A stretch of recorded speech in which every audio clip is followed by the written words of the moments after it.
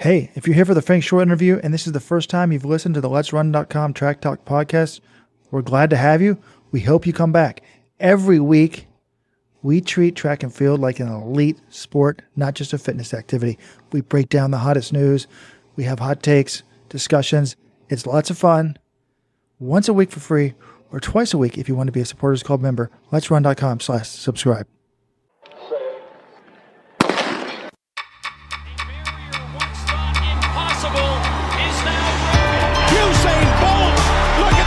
Europeans say that he hasn't really been in a war yet, but this boy's got utter belief in himself. And somehow she's found the acceleration. Look at now! Watch the clock. It's fabulously quick. It's the fastest time in the world this year. 12:45.71. And Grant Fisher, probably half a second behind him, smashes the US record by something like 8 seconds. Incredible run.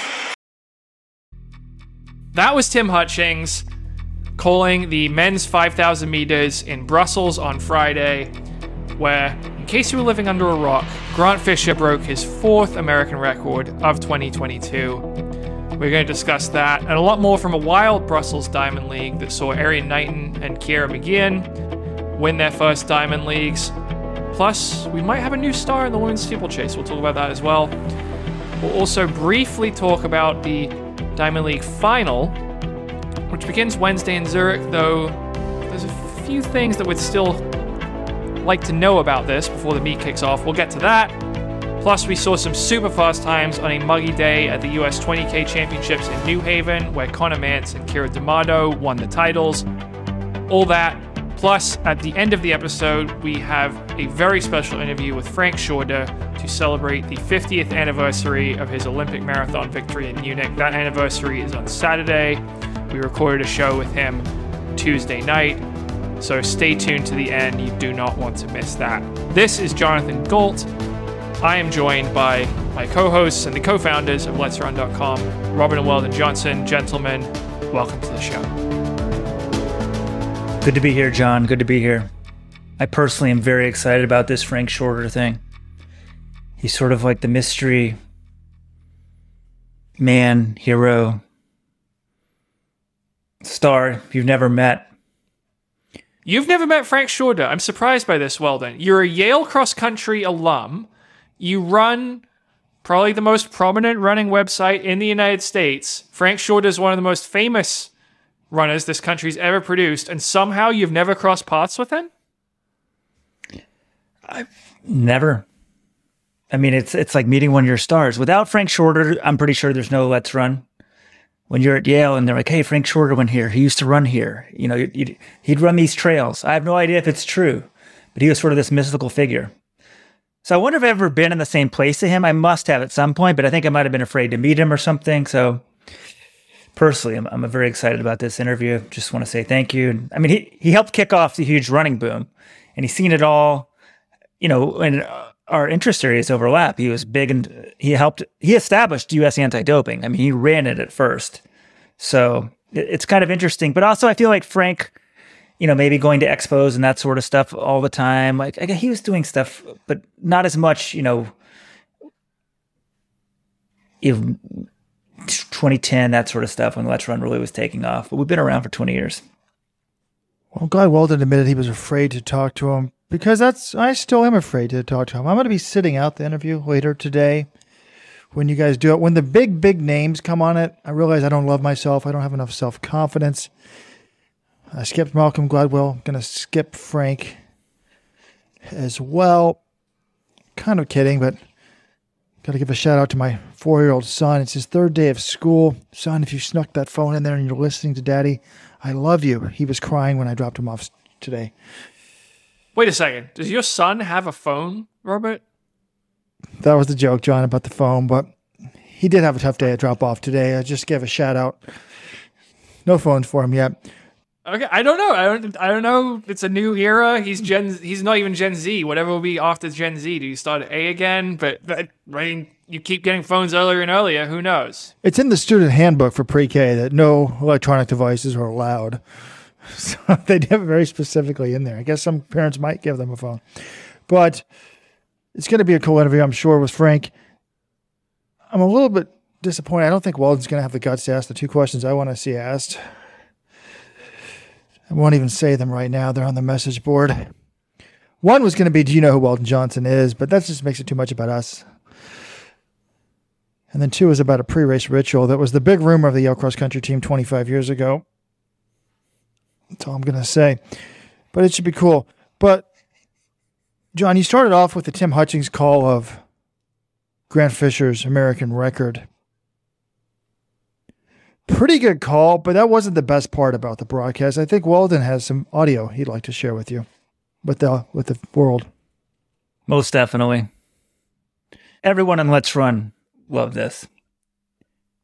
Real interest in the States. Lots of message board activity coming into this meeting in Brussels about whether he could get this US record held by Bernard Lagat since, 2011. Conjunction losing ground. There it is, ladies and gentlemen, with about, I think, 900 meters to go. Shout out to the message boards. What's the guy's name? Chris Dennis, John? Yeah.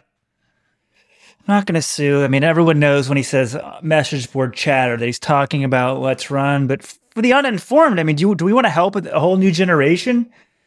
You should say on the Let'sRun.com forums, because we might inspire a whole new generation of track and field fans. They got to know there's a place you can actually talk about pro track and field. But cool mention there. And in case you've been under a rock, Grant Fisher crushed the American record, 12:46. We broke it all down in the Supporters Club show. We have a second podcast every week just for subscribers.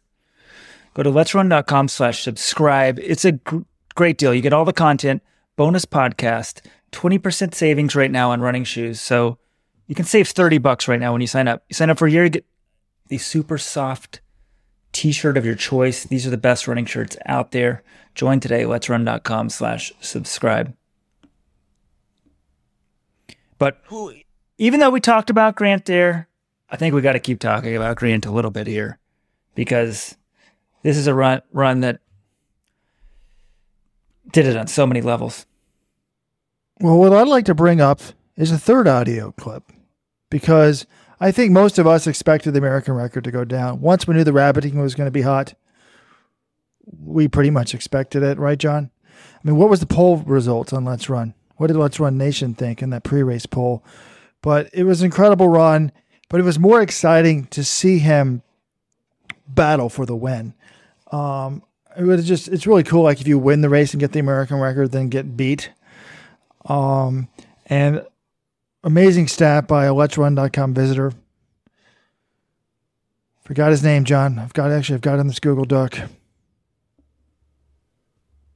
His name was Mark Weniker. Robert, I want to take some credit for this. Mark did point out that the last time someone broke the American record in the men's 5,000 and won the race was Matt Centrowitz in 1982. But I did do the legwork and go through all the American records between now and then, get the results, and that sort of thing. So certainly an assist to Mark. But yeah, it was definitely an interesting stat. 40 years ago was the last time an American man broke this record and won the race. So it was fun to see him competing for the win, up there, going for it, being aggressive. When people were falling off, he was immediately on it from fourth to third, from third to second. Never got to first. It did look like he was an engine maxed out in that last lap, whereas Crop, the winner, looked like he was totally relaxed. So smooth. But afterwards, we did the show, and then we did the recaps. And then later I was looking for some audio clips, and I guess this meet was on some U.S. broadcast. I listened to Peacock, which is the NBC international broadcast, but somewhere Kara Goucher and Paul Swangard were doing the commentating. And with about 500 meters to go, this is what I heard on their broadcast. Next there, and then another move, and a definitive one by Albania, as Grant Fisher now has his eye not only on the American record, but winning a Diamond League 5K with Crop ahead of him. Well, both these men are amazing racers, and this is, like I said, this is what Fisher needs to run a fast time in competition, not necessarily just in a time trial effort. This is real racing. They have a lap to go. This is going to be amazing, Paul. I heard that, and maybe it's just me, I'm a sometimes I'm a broadcast journalist myself. I always think that I could do it better. It's not just track and field announcers. It's also NFL announcers, football, soccer, whatever. I always think, I could announce better than that. And when we get a new announcer, I love them. Like I loved Kara at first, thought she was a fresh voice, and now I'm just like, yeah. But in this case, my criticism was, I was like, wait a minute. And we're kind of, as fans, exciting, he's going for the win. But how is this race, like she says he needs to do it in a real race, not a time trial. How is this not a time trial? This is the thing that was rabbited by professionals for 3,000 meters. Then they had Kejelcha and a couple other guys keep pushing the pace. And they had wave light. It was basically 61 seconds the entire race. Someone go back and look at the split lap by lap. This was a time trial. And then at the end, it was a 2-person battle for the win. The last time I checked, that's pretty much exactly what happened when they got the 10,000 meter American record. Grant Fisher basically had a rabbited race, but they had to do some of the work themselves till the last lap. Then he and Mo and Med raced it out for the win. The only difference is, I guess, in the Bowerman time trials, 2 guys are battling it out for the win at the end, whereas, it's the same thing, 2 here. Like, I don't understand why this race is given more credit for being a real race, or I guess less credit is given to these Bowerman Track Club races than the Diamond League. I know it's a bigger stage and there's prize money at stake, but I thought about it. I'm like, wait a minute. This is my complaint about the Diamond League to begin with. It's always a time trial. You guys understand what I'm saying? I get what you're saying, and I think it's a fair complaint. I would say the Bowerman time trials, Bowerman basically has carte blanche over most of those things. They usually get to dictate the field and the exact splits, and if it's coming down to a race at the end, it's between 2 Bowerman guys, whereas this one, Fisher's not the one requesting the pace. He's got people from outside his team to race. It is a bit different, but yeah, he essentially just sat on Jacob Kropp for the entire last mile, which is smart racing, but in practice, it was pretty similar to a time trial type race. I see the point. Who would have thought Jerry's time trials mimic Diamond League? But there's a couple big differences, Robert. This is the Diamond League. It means something. There's a packed stadium of I don't know how many thousands of people there cheering him on. You're overseas. You're not just competing against teammates. I mean, come on, Robert. Like, let's not pretend this wasn't a thing of beauty. It was a race that meant something. It's on the biggest stage. It's on TV internationally. It's something people care about more than outside of a few distant fans in the United States. Well, I agree, but I meant it another way. Like, we should give more credit to the Bowerman Track Club. Like, he had to race that out. I mean, here the win means more. You don't know exactly how it's going to play out, but, amazing run. My other complaint was they said it's going to be exciting, and then she sounded like she was asleep on the last lap. Like, the international guys got so pumped, and I was so pumped. But great run, amazing season. And the week that was, we have a discussion up of like, we hope you're appreciating what you're seeing here from Grant Fisher, because I know while he hasn't medaled, this is up there with greatest distance season by an American male runner in the professional era. Now, John, I don't know if you had a chance to edit it. I think you've read it. I basically said there's really only 2 other seasons that would be considered better than this. I'm discounting Bernard Lagat's 2007 season when he won World 1500 and 5,000 gold. I'm considering that the best American middle distance season because he only ran the 5,000, I think, like 2 or 3 times, never broke 1330, was mainly a 1,500 meter guy at that point. But in terms of long distance seasons, what's better than this Grant Fisher season? Galen Rupp 2012. He runs 12:58 American, his 12:58 PB in the 5,000, gets the Olympic silver in the 10,000. And then 2011, Bernard Lagat, when he got silver in the 5,000 and ran 12:53. I think those 2 seasons, Grant would trade this season for either one of those seasons because they got the hardware. But we're getting pretty close even without the hardware. Yeah, I think it's interesting. I think you have to give Lagat and Rupp, I think, the edge because of those silver medals. But And there were a couple other seasons I think you overlooked here, Robert. Bernard Lagat's 2010. In that season, he won the world indoor title in the 3,000 meters. He set the American record in the 3,000 of 7:29 flat. He won the London Diamond League. He won the Continental Cup in the 3,000 and the 5,000. And he also set the American record indoors at 5,000 and outdoors at 5,000. So, and he won the US title as well. So I think that season is pretty comparable, especially when you consider he won world indoors. And are we ignoring the steeplechase here? Evan Jager had a few years there where he was one of the best 3 steeplechasers in the world. He medaled in 2016 and 2017. 2015, he was 3rd in the Diamond League final. He ran 8 flat, which is way faster than any Americans ever run in the steeple. And then 2017, he was 3rd at Worlds, won Monaco Diamond League in 8:01, and 3rd at the Diamond League final. So I think you can throw a couple of those Jager seasons up there too. He's not doing it across multiple events, so maybe you give Fisher the edge in that department. But yes, this is an all-time great season by Grant. Fisher, and yeah, just the lack of medals, you're going to be like, oh, it's kind of a bummer, but everything else he's done is so spectacular, and we're probably not going to see another season like this for quite some time. Lack of medals and also lack of actually beating anyone that matters, right? What? He's beaten everyone. I was doing this preview for the 5,000. He's beaten all of the best guys in the world at some point or another. It's just that, except for Inge Brigtsen. But everyone else in the Diamond League final on Wednesday, Grant Fisher has beaten them at some point or another. He just hasn't actually won a big international race. Wasn't this his first European race of the year? What am I missing? No, he won. Well, he ran Worlds, so he got to race a bunch of these guys, and he ran Monaco, where he finished 3rd. Oh, that's right. And Brussels. That's right. I mean, it's also the one thing I was also thinking about, because Grant is running the Diamond League final tomorrow, Wednesday. It's on a track, but it's not a circular track. It's around this green in Zurich. And I feel like that's not a Jerry Schumacher approved type race. Do you guys think Grant is racing more to get a little more experience? Because everything is more of a time trial. I think there is a difference, but like he fell at Worlds with 100 to go. And maybe he's not used to taking on some of the Europeans, some of the African guys.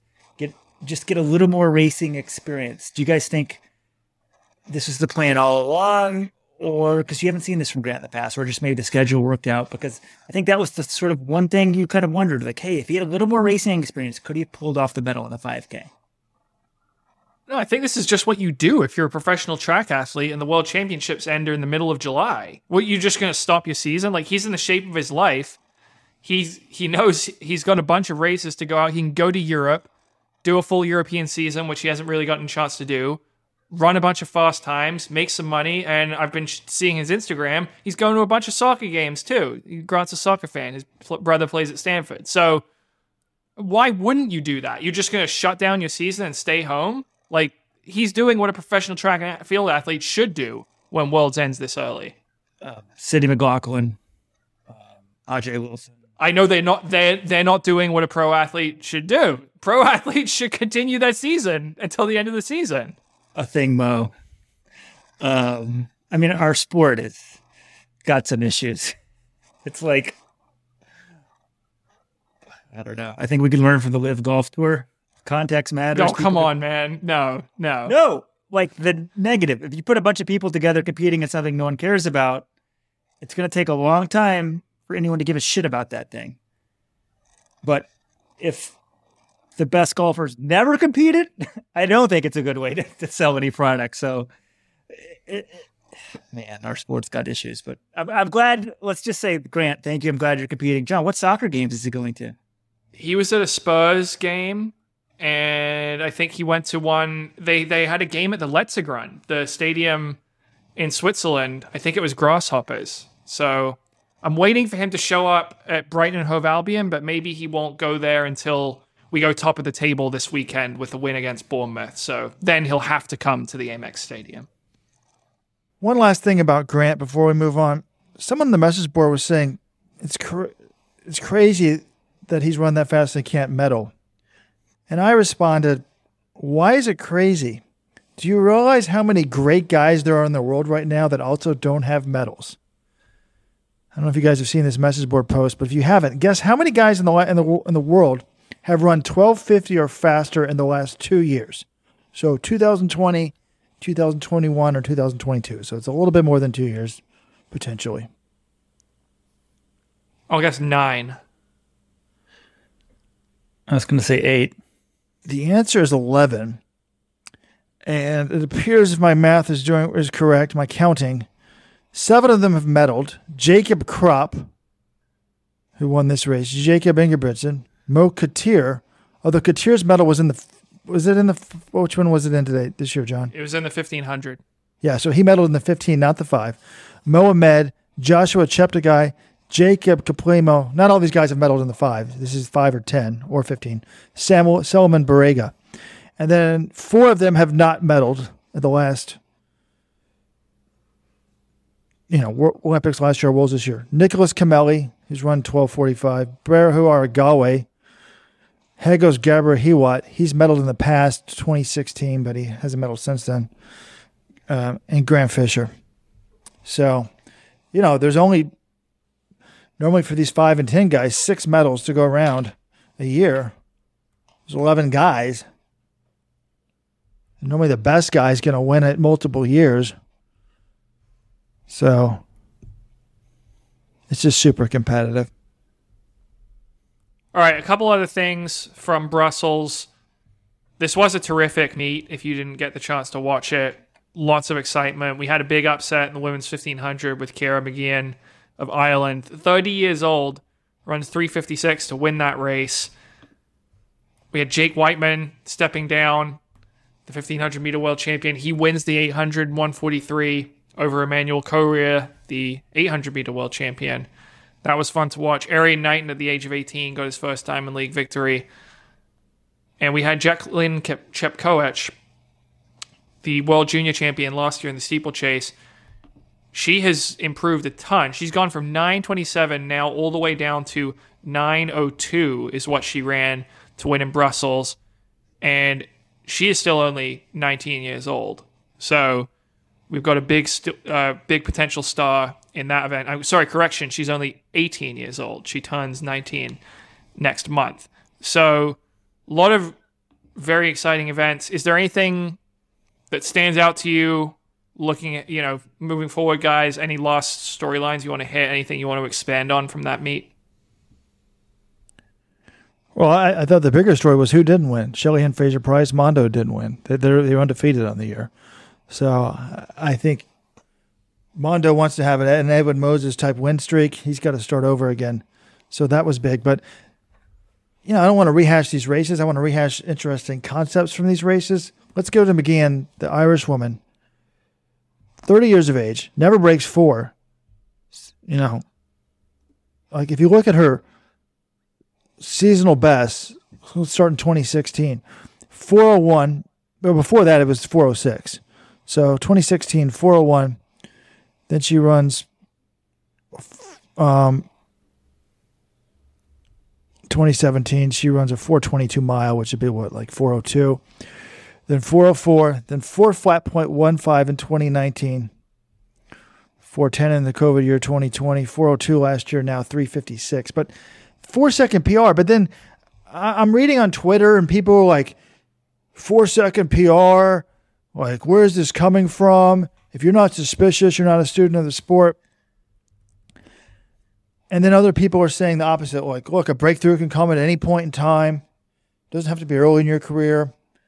And we have seen a number of women get better the longer they go on. Sarah Hall comes to mind. And I just was interested by this. Like, it is weird that she just jumps a 4-second PB. I mean, it's the 1500. She races a lot. But I'm also like, okay, so the drugs thing, that doesn't make much sense to me. Like, do we think that she just got on drugs? Like, if she was going to get on drugs, wouldn't she have gotten on drugs for Worlds to get into 356 shape? Or wouldn't she have gotten into drugs for last year for the Olympics? Or is it she's just finally so fed up that, on September 3rd, she, week before or something, she's like, screw it. you know what? After 29 years of being clean, I'm going to dope now. Well, I don't think I'm no expert on doping, but I don't feel like you can just take it and then 1 week later it's going to have immediate effects. But I think it's a discussion to worth at least bringing up when someone who's 30 years old drops their PB by 4 seconds to run 3:56. But I think you've also got to be fair to the athlete. All these athletes work hard, and you have to take the context into account, okay? You can say, yes, this is uncommon, and it's something you might expect if someone started using, but you can also look at the facts here. McGeehan wasn't healthy last year. She ran the Olympics, but she was battling a calf injury. She wasn't close to healthy. Then she was still injured with the calf in January this year. She changed coaches in April to Helen Clitheroe. That seems to have had a real effect on her this year because she's been running the best. Even before this race, if you were paying attention, she ran really well at the Commonwealth Games to get silver, and then very close to Laura Muir for most of that last lap in Munich in the European Championship final. The time wasn't super fast because they didn't really get going until about 500 to go, but Muir ran 3:55 at Worlds. So if you're looking at that race, McGeehan gave her a good run. You would have to think McGeehan's in well under 4-minute shape at that time. So you can't just look at times and say, oh, this time to that time. No, that has to be explained by drugs. You can say, we should ask about it, but I think when you bring up that topic, you've also got to bring up the other factors to put her improvement in context. Yeah, I guess I shouldn't get mad when people are asking questions because normally I say, hey, we all should be asking questions, but I just thought some of these Twitter things were kind of pot shots at her. But you did a good job of putting it in context for us, John. Yeah, and I think a lot of these athletes, I would hope that if they are asked a question like this, there is a way to bring this up to say, hey, a 4-second improvement at age 30 is very uncommon. Why do you think you're able to do this? And a lot of times I think the athletes will have their own... This is why it's important to ask questions to athletes, because then they can give you their explanation and say, well, hey, this is my life. This is how I've improved.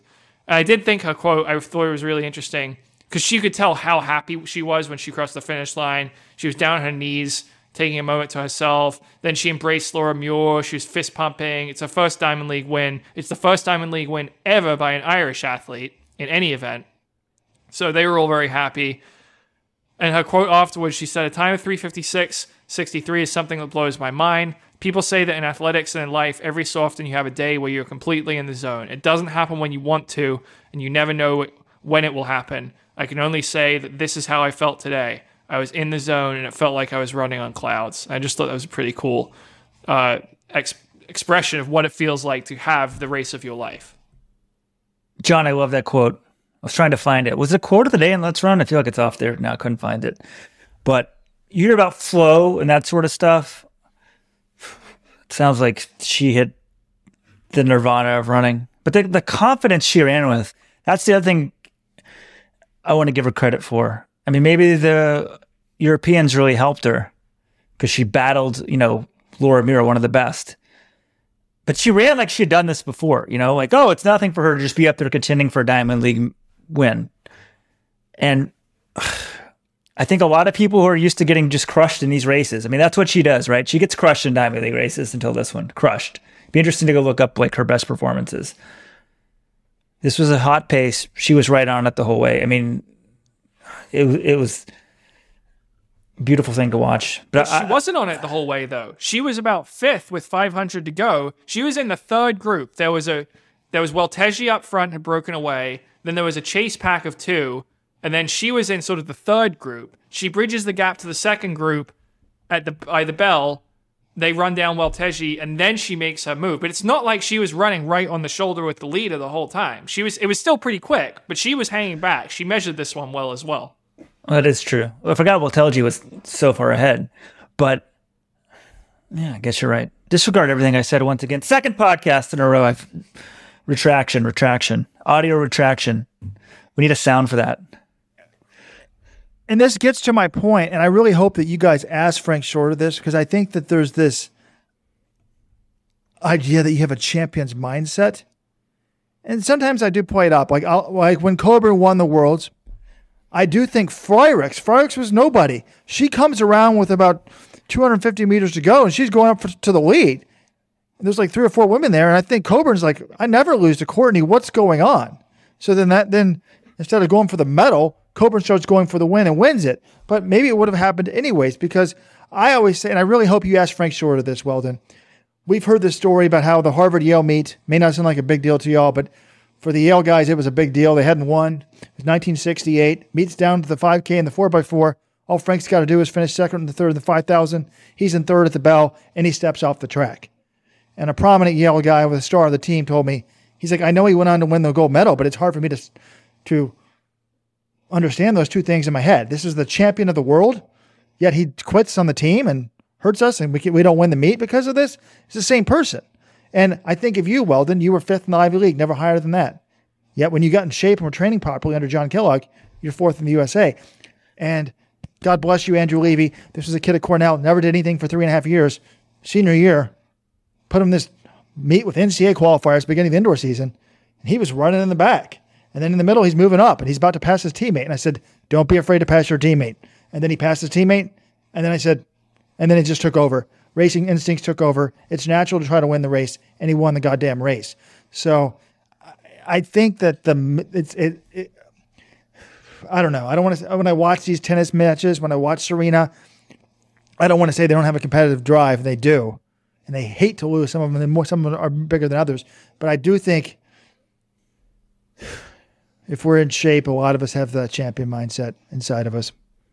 Oh, I think that's the biggest thing. With fitness comes confidence. When you have the confidence that you can respond to any move, you're going to start doing it. You're going to take bigger risks in racing when you know your workouts have been going well and you've been doing stuff in practice that now it doesn't feel as hard on the track. Confidence and fitness and the willingness to make moves. You can't make these big moves without fitness to back it up, because if you do it without fitness, you're just going to get your doors blown off or embarrassed. So they go kind of hand in hand in this sport. I agree they go hand in hand, John, but what if like the fitness, the pain you're suffering, everyone's going through, and you just got to know like, hey, I relax, I stay on this, I can do this. They're hurting just as bad as I am. I think somehow they're related. I mean, like, look at Robert, big podcast, he fizzles out, can't go on it, finds an excuse. It's just sort of the same thing. Oh, well, Robert clearly doesn't have the Champions podcast mentality, but that's okay. He admits it. All right, speaking of people in the form of their lives in the 1500, I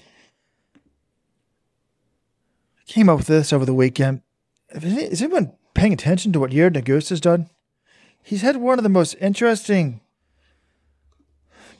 last 13 months of anyone. For international viewers, this kid was in college at Notre Dame. He makes the Olympic team.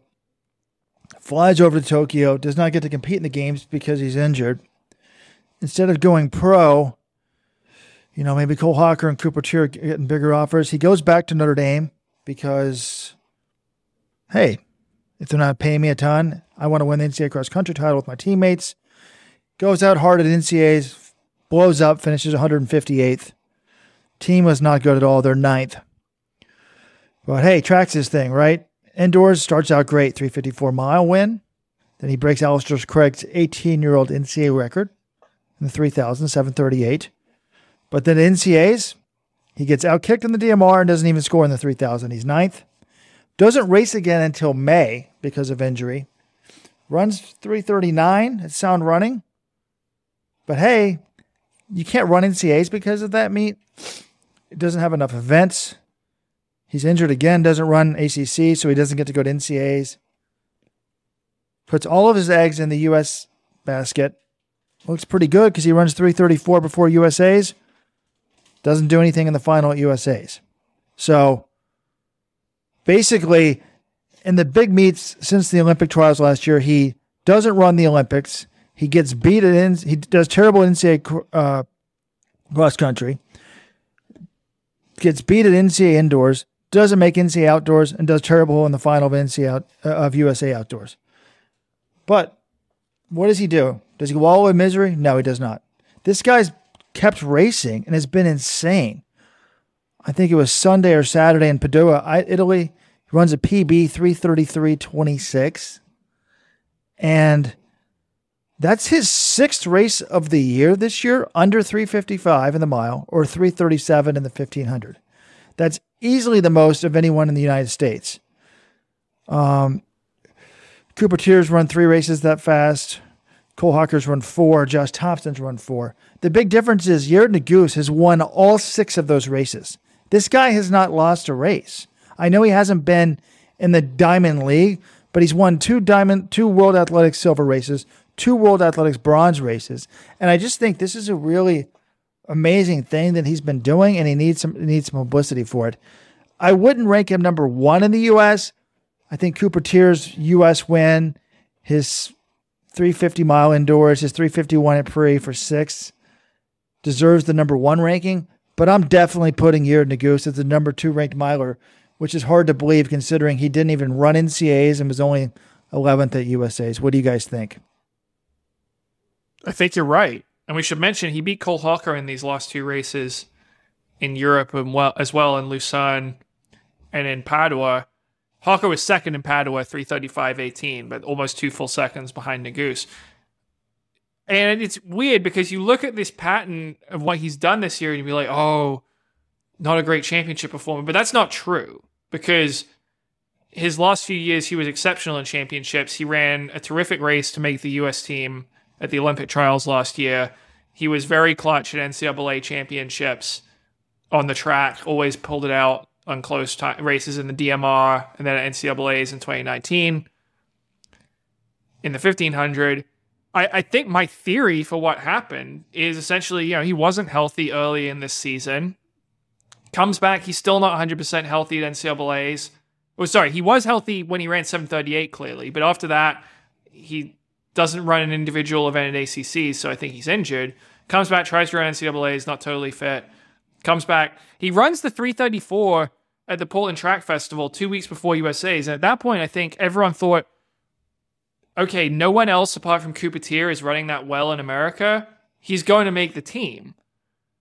And then maybe he just didn't totally have his legs under him, or he wasn't prepared for such a tactical race at USA's. That final at USA's, I don't know. Maybe it was just too soon in his comeback.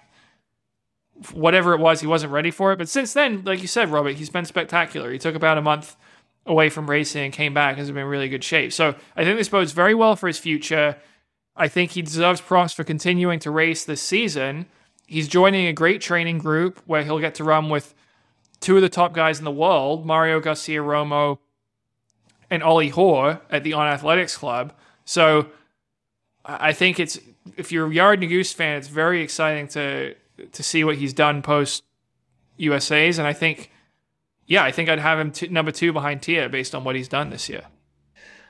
Okay, John, I hate to be Debbie Downer here, but let's see, 3:53 for a mile, 3:34, 3:36, 3:33. What are those things? Those are times. No, they're B-level times, John. Well, okay, Mario Garcia-Romo, what's he run this year? 3:30. Okay, Ollie Hoare, what's he run this year? 3:30. So maybe even 3:29, 3:30. They're both in his training group. So he is, let's see here, 3:30 and 3:33. I was an econ major, not math. I think that's a 3-second difference. He's 3 seconds slower than 2 guys who he'll be training with. Let's not get carried away about these times. It's great he's winning these races, but he's winning B, C-level races in Europe. I mean, I applaud him for it. He couldn't get in a Diamond League right now. But like, US 1500 meter runner has been pretty weak this year. So I don't know. I'm glad he's doing well, but I want to see him get in a super fast one. I don't think there's going to be a chance for him, really. So maybe that'll mean Fifth Avenue Mile. Because Padua, he won by a lot, right? He needs to get in a faster race. I mean, he's doing all he can do, which is like crushing these guys. But the 3:33 is the old 3:36. So I don't want to get too carried away with these times. The other thing is, I think at USA's, a 3:47 type race that's very slow, that's not his type of race. Or he gets 11th, which is a little bit disappointing. But if it's 3:47, you better be right on the pace when it goes. And I don't think he was. So I think everyone starts kicking. He's maybe not 100% fitness, but I think that's what happened there.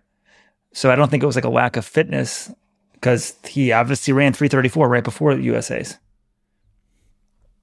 Yeah, well, he won NCAAs in 2019. The winning time was 3:41. Now, Robert, he's only got 800. He's got 2 800 times on his Tilis Tapaya, 155 from high school, 148 from 2019 at Notre Dame. So, using his 800 PR to Drudge, he's always been close in kicks, though. I don't think it was necessary. I don't think it was a bad style for him. I think he probably just didn't have as much as maybe it was a lack of experience. I'm not totally sure. I mean, Coupertier, we also worried, he doesn't have any championship experience, and he won the race. So yeah, I don't know what to make of that. I just think he's probably injured. He's got a lower leg injury. He's probably not really strong. Like, switch gears. He was fit. He's healthy now. He's doing great. Weldon wants him to run the Diamond League. Guess what, Weldon? He can't get in the Diamond League. So, I mean, there was someone on the message board said Grant Fisher, instead of running, what did he run in Lausanne, John? Grant Fisher? Yeah.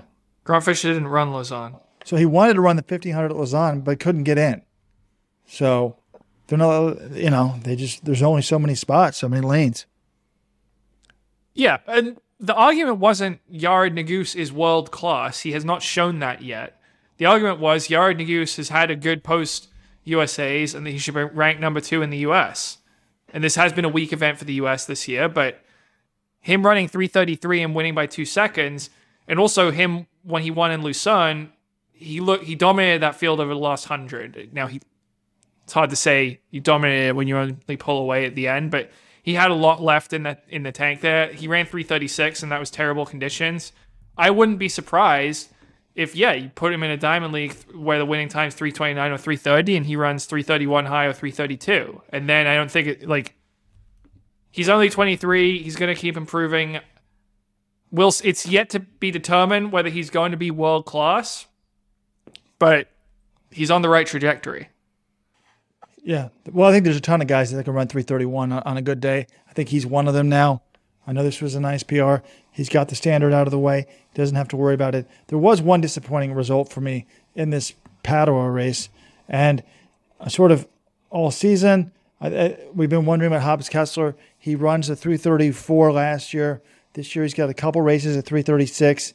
But he gets in the Diamond League in the 1K. He's getting some racing experiences. He's just been a little bit off behind from where he was last year, but I kept thinking, maybe at the end of the year, he can get in the right race.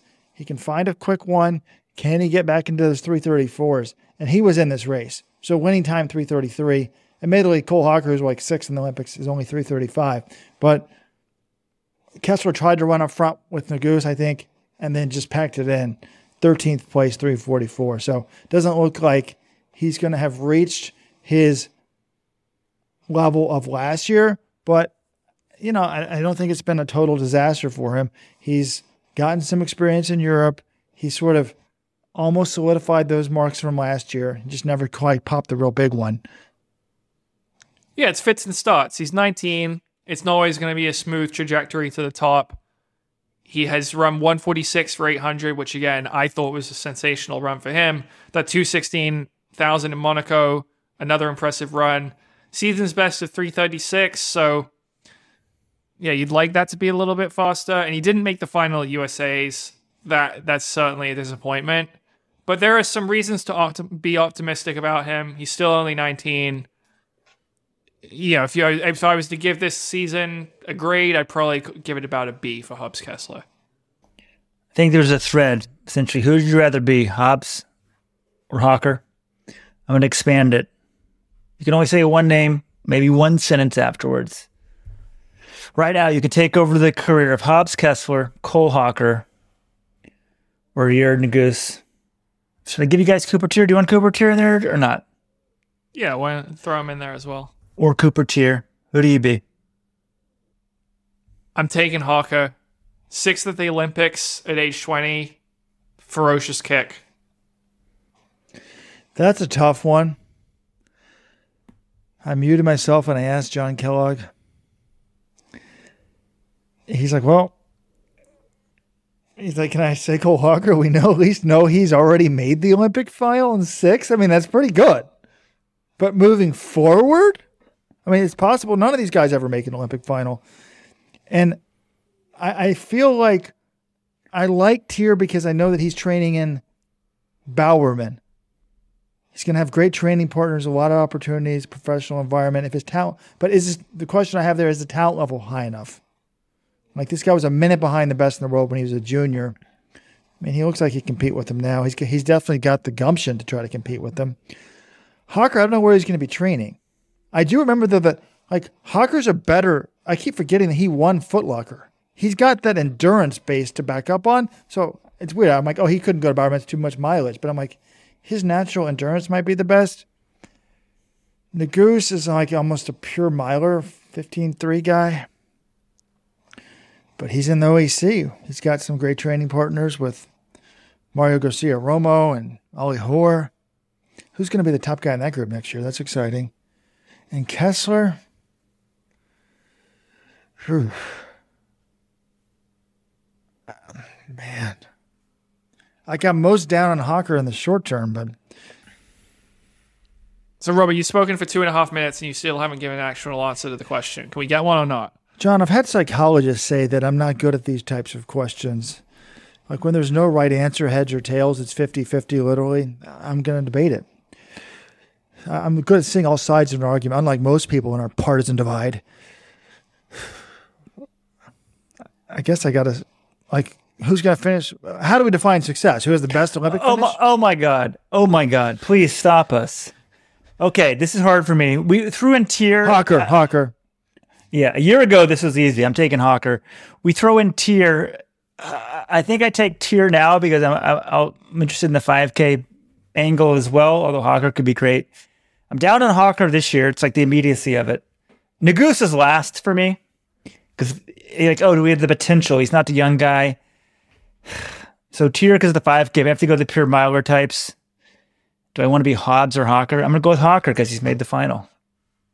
Like, we get to bank that he's already made an Olympic final and been 6, right? Like, that counts or not? It's only future performances here on out. If I do that, maybe I take Hobbs. I don't know. All right, well, a thrilling discussion. I'm sure this will come up on our podcast a few more times over the next few years because I expect all of these guys to be around for quite a while.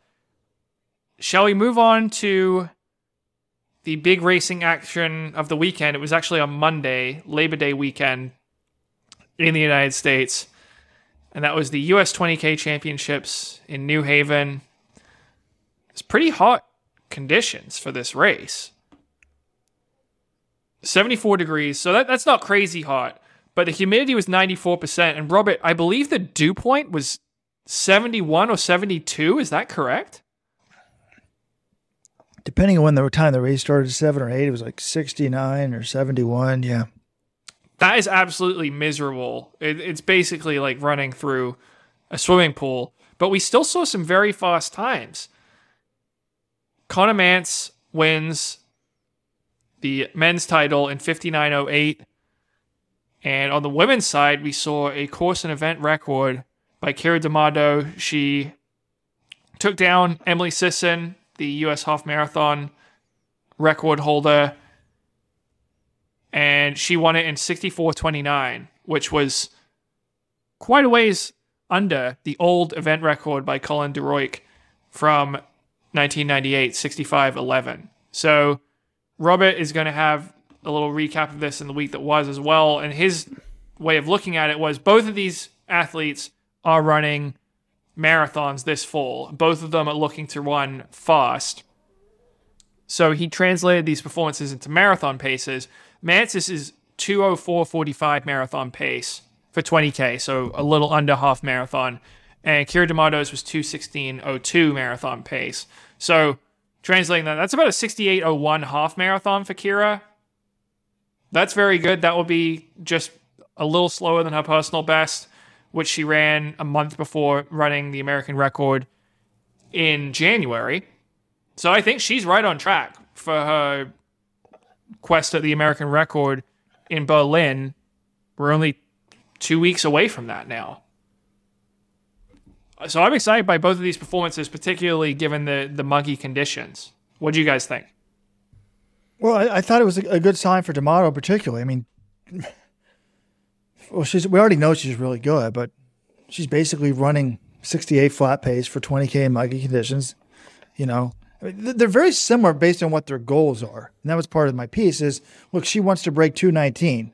Her American record is 2:19.12, so it's 3 minutes off that. Mance said after the race that he wants to break 2:08, you know, assuming he has a good one. He thinks that's realistic. So he's 3:15 off that pace, you know, if he double his time. And if his sky-high dream is sub 2:07, which would be 2:06. But, you know, Mance beat, you know, Leonard Career, who's a 2:07.56 guy. If you look at these times, the pace they were running compared to their goals, let's say their goal is 2:08 flat for Mance and 2:19.12 for D'Amato. It's Mance ran 97.5% of that pace, and D'Amato ran 97.7%. So, I don't know. I think that we're a long way. I mean, you know, let's be honest. Mance is running 62-minute half marathon pace for less than a half marathon. It's not like it was a mind-blowing performance. But can he run 2:07? Yes. Does this mean he's going to run 2:07? Or does this mean that she's going to break her own American record? No. But, you know, I'm optimistic. I'm also pleased to see Emily Sisson back running well. She was only a few seconds back behind D'Amato because, you know, she's running Chicago. She's got a few extra weeks to train as compared to D'Amato. It wouldn't shock me if she goes under 2:20. No, it wouldn't. When you've run 67:11 for a half marathon, I think you should be able to run 2:20 or a little under for Sisson. And this, remember, it's been a while since she's actually tried a marathon. She dropped out of the trials in 2020. Before that was London in 2019. This is only her second marathon. Well, it'll be a third. She's only finished one of those two. So yeah, I'm excited for her. Yeah, I think you nailed it, Robert. I do think, though, look, does this guarantee, you can't ever guarantee an American record for Keira D'Amato, but after this performance, I think I'm probably going to predict an American record in Berlin because of how well she's recovered from the World Championship Marathon, running 2:23 there with barely 2 weeks heads up that she was running. We saw she already ran 2:19 earlier this year. Then she runs the Falmouth Road Race and wins that. And now she's run super fast in New Haven in terrible conditions. I think as long as the weather's good in Berlin, she's going there with the specific goal of running the American record. I'm sure she's going to have paces set up to do just that. She'll have men to run with. She beat Emily Sisson by over a minute in this race. I'm very high on what D'Amato is going to be able to do in Berlin now. Yeah, so am I, John. It's 2 weeks away. A week from this Sunday? It's two weeks from Sunday. Yeah. 2 weeks from 2 days ago, or 3 weeks from 2 days 2 weeks. Ago. 2 weeks from this coming Sunday. Okay. Actually, I'm that makes me feel even better. I'm like, I'd rather have a little more time. But it seems to be going on all cylinders, especially sort of factor in this weather, the humidity. I mean, Berlin, usually you get really good weather. And I mean, the times in Berlin are just always fast. You know, people speculate. Is this complete bullshit or not? People speculating about the trees and whatnot, that there's more oxygen in the air. I mean, but when people go there, it's either true or like this Berlin is super fast. No matter what it is, for whatever reason, Berlin is fast. It's the fastest course. So I'd like to see her lower the record. I mean, in today's era, let's keep knocking it down because we need more women thinking, look, I can run 2:18. More American women, 2:17, whatever it is. Yeah. For Mance, this was a good win. And I think normally you would say an American, he's talking about running sub 2:08 in his debut, think this guy's full of shit. Do you realize how many Americans have ever broken 2:08 in the marathon? I was pulling that up as we speak, but no, I do not. But I'll respond to that while you tell me the stats so I don't have to look it up. Do you realize how many Americans have run the marathon when they're in the prime of their career and they just ran 13:10 for 10,000, for 5,000? Oh, look, the answer is 5. Only 5 guys have ever done it. Ryan Hall, Khalid Kanuchi, Galen Rupp, Dathan Ritzenheim, Leonard Courier. And I was going to say, normally you would say someone's full of shit for saying they're going to debut in sub 2:08. No, I don't think so in this case because Conor Mance has everything you would want. I think he's the best American marathon prospect to come out of the NCAA since Galen Rupp, and even then Galen Rupp, you would say he was more of a track guy, and Galen was going to be running the track for a while. Mance, I think everyone knew as soon as he came out, this is a guy who should be going for the roads, and that's where his success is going to ultimately lie. Mance still likes to run the track and has done very well running on the track. He was 4th at USA's in the 5,000 earlier this year. Like you said, he's run 13:10 indoors. He's had success, but I think he was made for the grinding part of the marathon. He really loves to lay the hurt on people. He's not afraid to hurt himself. We saw that when he won NCAA cross twice in college. So I do think that's a pretty reasonable time. And if you listen to his interview with Kyle Merber after the race, he was saying, yeah, I've been doing a lot of stuff at marathon pace, like 450s, and then I come down to sea level. I'm like, wait a minute, 450 marathon pace, that's 206 pace, and that's at altitude. That doesn't mean he's going to run 206, but if he's doing that kind of stuff at altitude that quickly, yeah, I think this guy is going to take to the marathon very nicely. It wouldn't shock me to see him run sub 208. It's going to depend a little on race dynamics and weather in Chicago, but this is going to be the most excited I've been for a marathon debut by an American, maybe since Galen Rupp in the 2016 trials. I mean, that U.S. all-time list is kind of interesting. God, we've sucked at the marathon for all these years. But, you've got the 500 208 that you mentioned. Then it goes Abdi, 2856. No. You're not counting the guys who've run in Boston. Yeah, correct. But okay. Because Meb ran 208.37 when he won Boston. I'm kind of counting some of these Boston times. Meb, Salazar, Kempinen, Scott Fauble, Dick Beardsley, these are all, wind-aided times. But anyways, what I was trying to say was, Marty... Come on. It's not windy in Boston every year. It's point to point, but it doesn't mean that Meb's 208.37 was wind-aided. Okay, maybe Meb's wasn't wind-aided? Some of them were. Bob Kempinen yes. certainly was. Scott Fauble certainly was. I'm not sure about Beardsley was dual in the sun, right? But those are 2854s. Anyways, for the Marty Hayher, now admittedly that was on the Marathon Project, but he ran 2859. But Conor Mance Marty Hayher was top 10 NCAA cross. Conor Mance was the champion. Twice. Well, twice in the same year. So let's put an asterisk next to that, I'm not putting he won NCAA cross twice. I mean, okay, it was 8 months apart, but 8 months apart, 12 months apart, is it really that big a difference? It's like saying my mom gave birth twice. No, it's not. It's not like he ran it the next day. It's a whole different season. It's like saying he's the NCAA 10K champ and the NCAA cross country champ. Those meets NCAA cross and NCAA 10K, they're only 5 months apart. Should we just say, oh, it's the same thing? No. Different races, different season. But basically these guys that are 209 flat guys like Marty Hayher, his 5,000 PB is 13:29. 13:10 is 6-7 seconds per mile faster, which is going to be 2 minutes faster in a marathon, 2+. Noah Drawdy's run like 209 flat. He's basically Weldon. He's run 28:07 for 10,000. So, yeah, I think 207 is realistic for sure.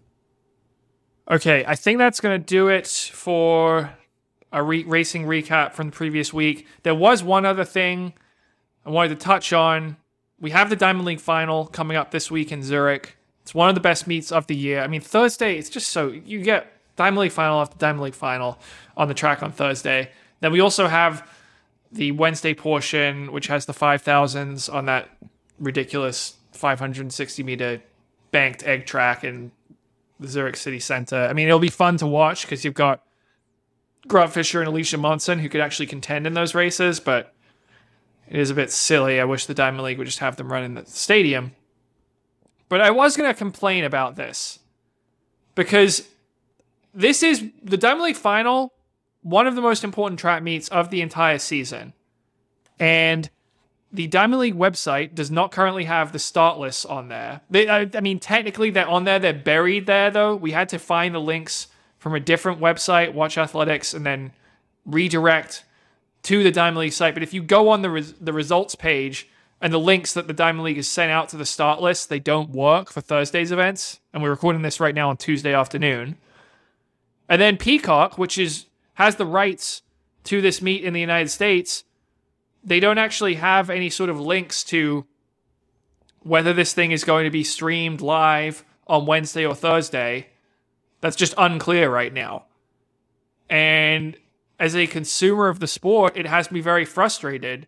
This is one of the biggest track meets in the entire world, and we can't find out it takes so much effort to find out who's running it and whether we can watch it on television in the United States.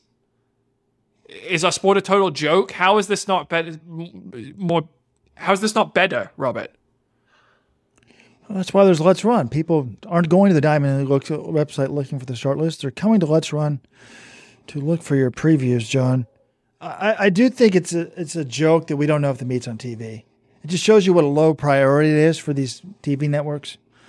But we don't know if it's going to be on in the U.S. But look, would I prefer that it's on a 400-meter track? But yes. But what I always complain about, that when you guys talk to Frank Shorter, I hope you ask him, like when he raced, the marathons weren't rabbited. Would you rather see a rabbited race or a real race? And I think this Diamond League final in the men's 5,000 is good for Fisher. We want to see him beat more of these guys. He's got Kropp. He's got Kimeli. He's got Kejelcha in this race. Barega, Aragawi, Induhukawawa, Wabalu. This thing's loaded. If he can compete, the only guy we're really missing is Cheptegei, right, John? Well, there's a guy by the name of Jakob Ingebrigtsen as well. Well, this is why he doesn't have the medal. We're missing Ingebrigtsen, Cheptegei, and also the other Ugandan. Oscar Chalimo. For the record, Grant did beat Cheptegei in the World Championship 5,000 final. But Chalimo and Ingebrigtsen, who went 1-3, neither of them are running here. No, I'm talking about the former half marathon world record. Kiplimo. Still he's the current half marathon world record holder. But yeah, I don't know. We had the Labor Day weekend here in the U.S. We haven't had time to get the previews up. We were going to try to write them, and now we can't find the start list. Now, we did find them, but it's hard. We're not even sure if the meet's on TV tomorrow. But I want to see Fisher compete. And, I'd also like to see the sport better promoted. But that's our job, John. It gives us something to do. So it should be a good one. After the Diamond League final on Thursday is over, we'll do an instant reaction show, which will serve as our bonus podcast for the week. So check that out. But this Frank Shorter interview, is there anything else you want to say about the Diamond League final? Can you do this, John? Can you compile a list of all the stars? Excuse me. I don't even know if they've qualified, though. I was going to have a shame list of all the American stars that have qualified for Worlds for the Diamond League final but aren't there. But maybe they haven't qualified, like Sydney McLaughlin. Did she even qualify? Ajay Wilson, where are you? Athing Mo, where are you? Sydney McLaughlin hasn't run a Diamond League meet in 3 years. Of course she didn't qualify. Oh, so she's got a good excuse for not being there. Her excuse is she's not allowed to compete. She did not qualify. Now, I think Mo won a Diamond League earlier this year in Rome, so I'm not sure if maybe she still didn't have enough points, but she doesn't appear to be racing at all the rest of the year. I know what you wanted to discuss before Frank Shorter. Jake Whiteman is running the 800, not the 1500. Off air, you a Brit. You're at least a half Brit, John. You said, can we now say he's officially ducking Ingebrigtsen? Will you say that on air now? Well, it's my question is, I can see the argument to this point why he hasn't raced Ingebrigtsen since Worlds. And obviously they race each other at Worlds on the biggest stage. But, okay, you don't want to run 3 straight 1500s at Europeans, between Worlds, Commonwealths, and Europeans. The fact that he ran Europeans at all, I give him credit for showing up, and I thought that was great. I don't have any problem with him not doing the 800, him not doing the 1500 there. Running the 800 in Brussels last week instead of the Lausanne 1500 where Ingebrigtsen was. I don't really have an issue with that either if he wants to drop down to an event. And he's been running a lot. This gives him a little bit more time to recover.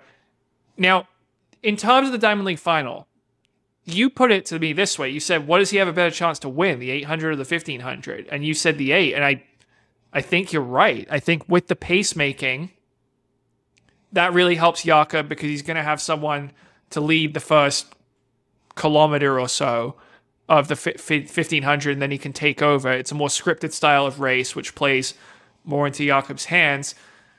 Whereas the 800, we just saw Weidman beat everyone fairly convincingly in Brussels last week. So I think you're right about that. But at the same time, what would I be more excited for as a fan?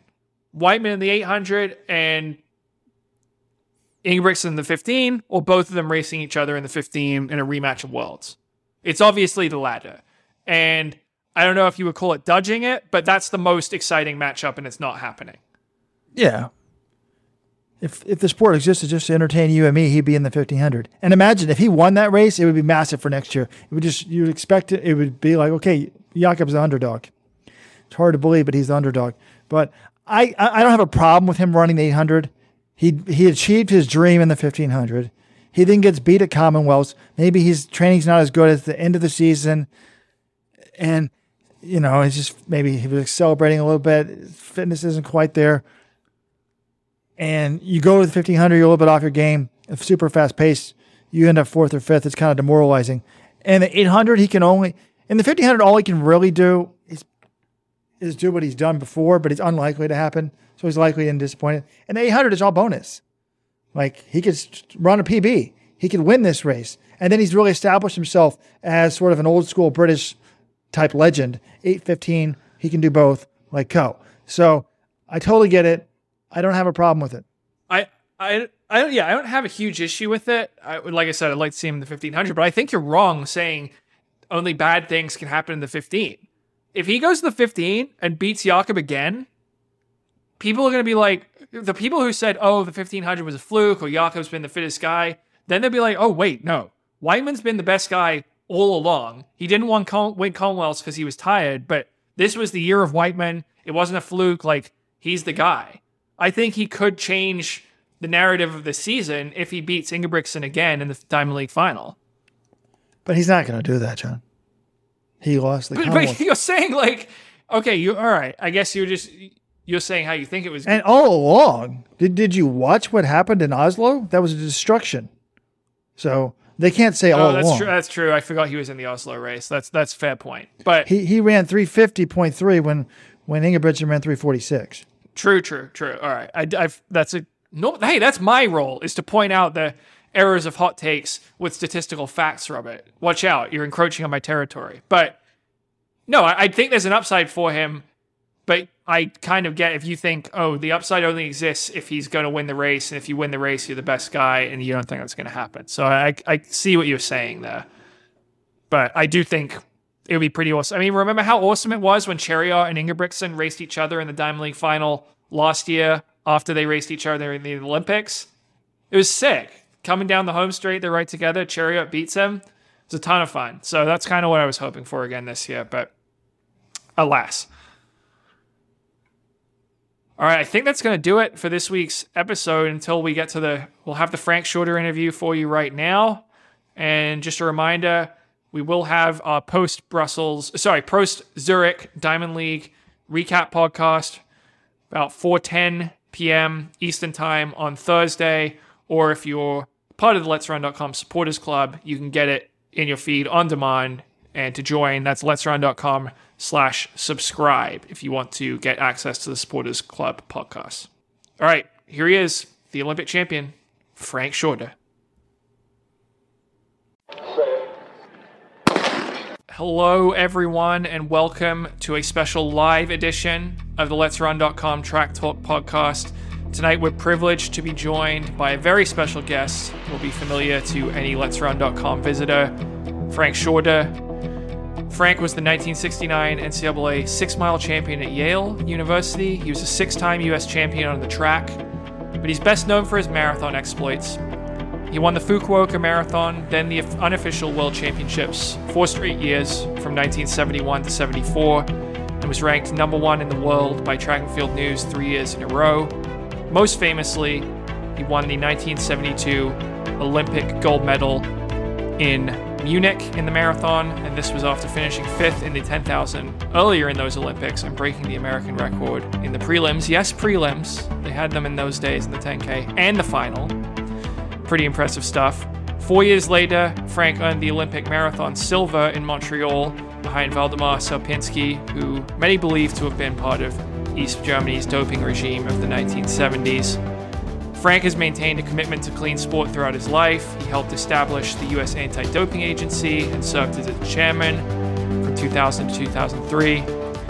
And the 50-year anniversary of Frank's Olympic marathon win is this Saturday, September 10th. So that is why we are so thrilled to be able to talk to him tonight. Frank, thank you for joining us. And I guess first question, how are you celebrating the 50-year anniversary? Do you have any plans this weekend?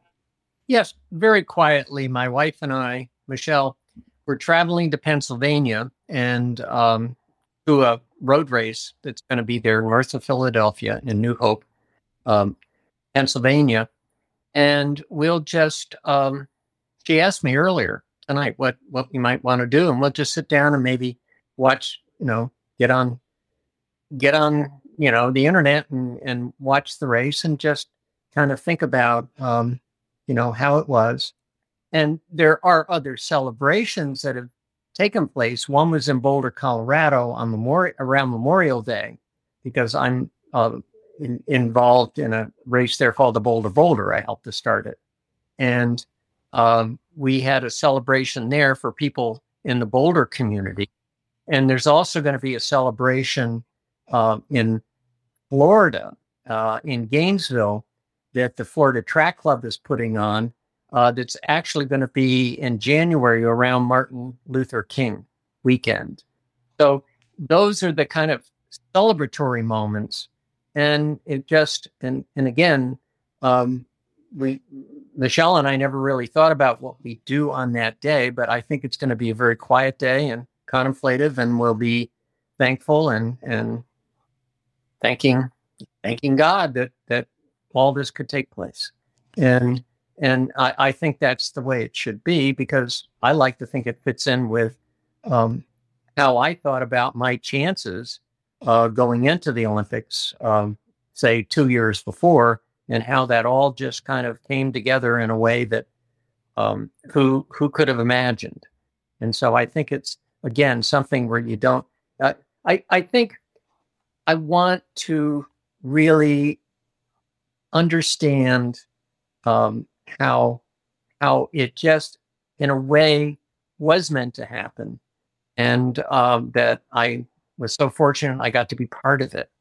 So I don't want it to be this sort of huge fanfare situation, because it was just the culmination of a lot of different things and a puzzle coming together in the perfect order. And we'll see. We'll just see, and we're just going to be happy, and we're going to participate in the race the next day and interact with people the way I did before all this happened, in a way, and since it happened.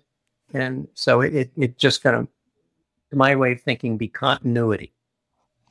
So I want to ask about the race.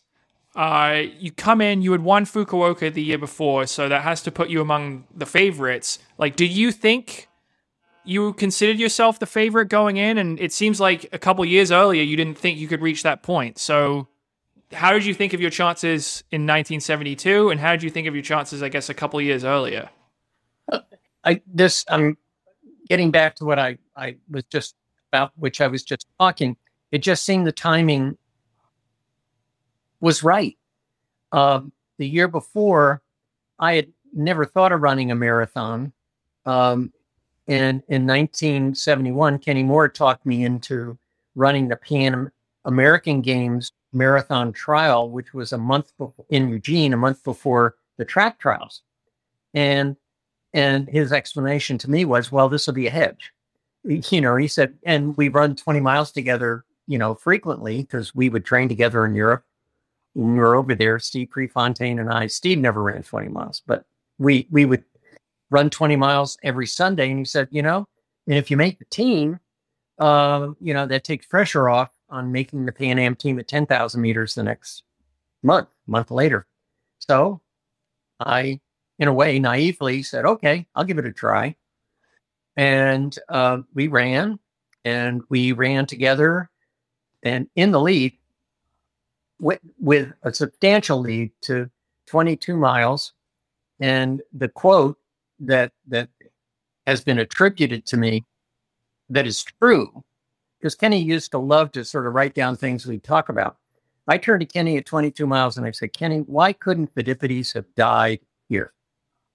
And because that was my first experience going beyond 20 miles. And I was at 22 miles. So Kenny ran on, beat me, finished ahead of me by, 45 seconds. And I qualified for the Pan Am team. And then I realized, oh my gosh, I have to do this again. And so I qualified for both the 10,000 the month later and the marathon, and won both races in Cali, Colombia, later that summer.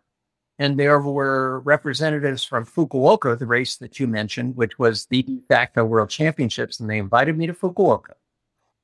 And I decided at Fukuoka that since I was a track runner, I would try to use track tactics in the marathon rather than simply until that point, the marathon, I always talked about it as a race of attrition.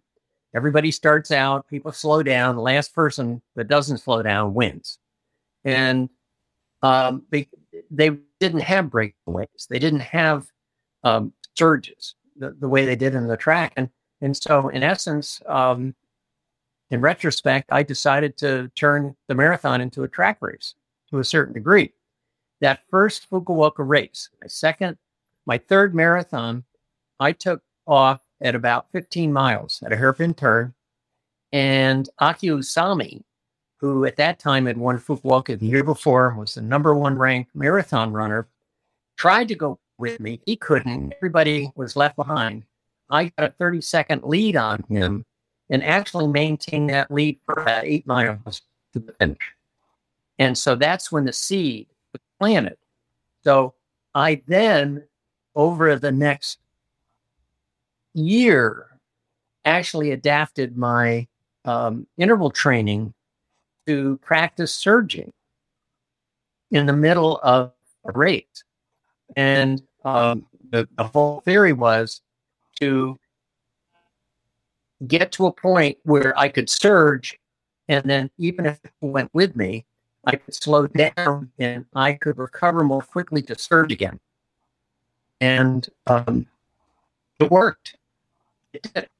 And so I even, if one more detail people want to know, I started to run interval training, basically focusing on what I felt was my strength, which was my ability to surge at race pace faster, to a faster pace than anyone could finish, and then back off and be able to start surging again before other people could. And that was just my theory, and stuck to it, and it worked. I'm interested in your training because you did something that not a lot of marathoners do these days, which is run the 10,000 and the marathon at the same Olympics. So when you're going into Munich, are you focused on one event more than the other, or were you trying to train in a way that you could have success in both? No, I train the same, and I guess there's certain irony here in that I trained like a 5,000 meter runner. My track workouts basically were 5,000. The person who came close to running the track was Steve Prefontaine. And we used to actually run track workouts together. That Bill Dellinger would get him his workout, and I would have my workout based on, I was my own coach by that time. And they were pretty much the same. So it was very fast paced. And again,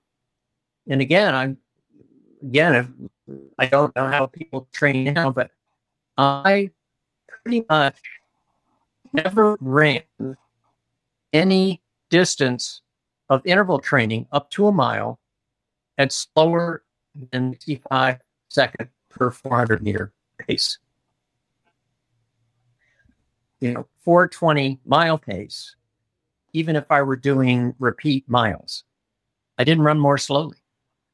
And that was just what I did. And so I think, again, I had this sense that I wasn't fast in a sprint, but I was fast in an extended sort of effort.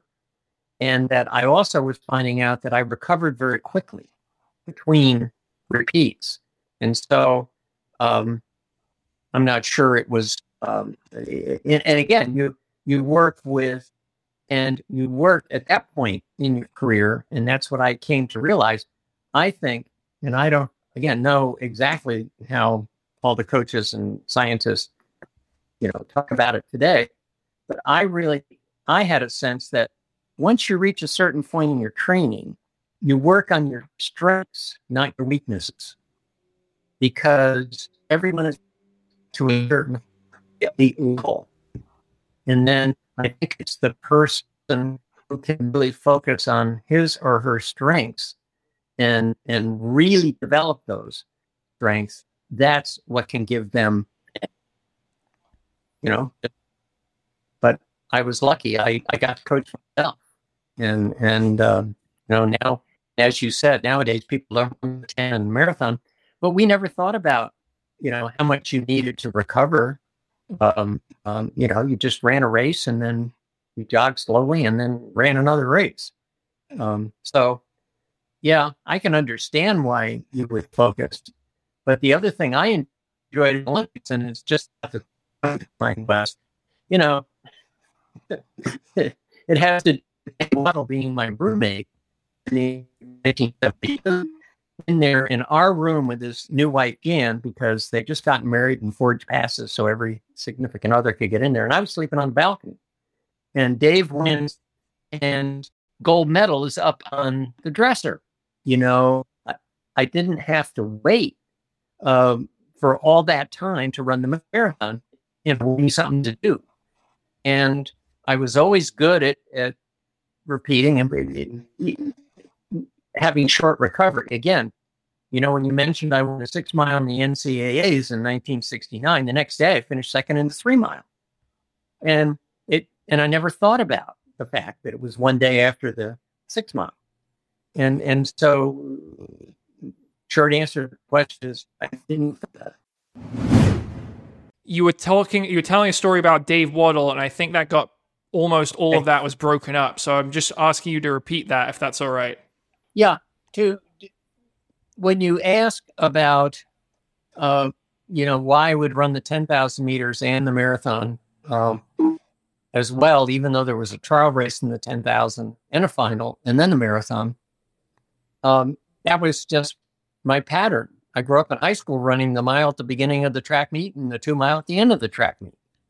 I was used to running a lot, in competition. And so I also just like the idea that why not run as many races as you can, because I think it brings up a point about my reasons for trying to put all this effort into the marathon to begin with. I just wanted to find out how good I could be. And in a way, a corollary to that is I just wanted to find out how I would do if I ran both races in the Olympics. It wasn't that, well, I'm going to try to win both. It was, okay, I'm a 10,000 meter runner. I'm new to the marathon. Let's see how I do in both. And it never, in a way, occurred to me that I was, that the rest mattered. I was just finding out if I could do it in a way that satisfied my desire to find out about myself and what I could do. I hope that makes sense. Because I'd never expected to run beyond college. And I just happened to get much better very quickly towards the end. And so, again, for me, it was a way, okay, let's find out. You're improving so quickly. Let's find out where you level off. And so running both those races was part of that process of finding out where I would level off. And fortunately for me, I guess I didn't level off. I just kept improving. And so I hope that sort of explains it. I've talked to, a number of top athletes, and yeah, sometimes it's just as simple as they want to find out how good they can be. They want to test themselves. I know Sifan Hassan tripling at the Olympics last year. It's just something she wanted to do. And the great ones have that in common. Yeah. Well, thank you. I'm not so sure about the great, but I think it's a personality trait. Yeah. So I wanted to ask, you mentioned Dave Waddle. You two were the two Olympic gold medalists in sort of the distance events for America at those Olympics in Munich, and you roommates, which is pretty astounding. Isn't that great? he won the gold medal the night before your 10,000 final. So What was that like? Were you able to sleep at all? Was he partying? How'd it go? That was fine. We weren't huge partiers. We just kind of, congratulated each other, and there weren't really banquet rooms in the Olympic Village, and Dave and Jan went out and celebrated, and because they had family there, and I just went to bed. And it casual is not the word. I think it's, again, compartmentalization may be the word. At that level, Dave wins, he comes back and he says, okay, let's go. Jan, come on, let's go have dinner. And I don't know what they did and celebrated and everything else. And I told him how happy I was for him. And by the way, I was standing next to Jan when Dave was coming down that final straightaway, because we had great tickets because we'd forged these passes for our significant others. And this particular pass allowed this bearer of the forged credential into any athlete section in any venue at the Olympic Games. So I'm standing and we're looking at the finish line in the 800, and she's standing next to me. And we're literally 30 yards away. And he comes around and he comes that last step and he passes ours enough. And I think we both realized, I think he did it. And I looked down at my arm and she had almost drawn blood in my arm with her fingernails. And so, that's the kind of connection, that I remember. It's not that kind of, celebration. Oh, we did it. Because Dave was just so subtle and so good. And again, his timing was perfect.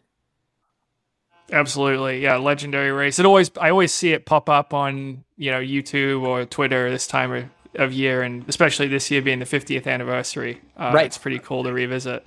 And if you check the results, and I think his splits were 25-9, 25-9, 25-9, 25-9. He did not negative split. And the 800 is always, almost always negative split, right? He ran even splits for every 200 meters of that race. So he didn't catch people. Everybody came back. Mm-hmm. And it again, it was the perfect timing. And he knew, and I talked about working on your strengths. He knew that was his strength. He knew he didn't slow down like other people in the last 200.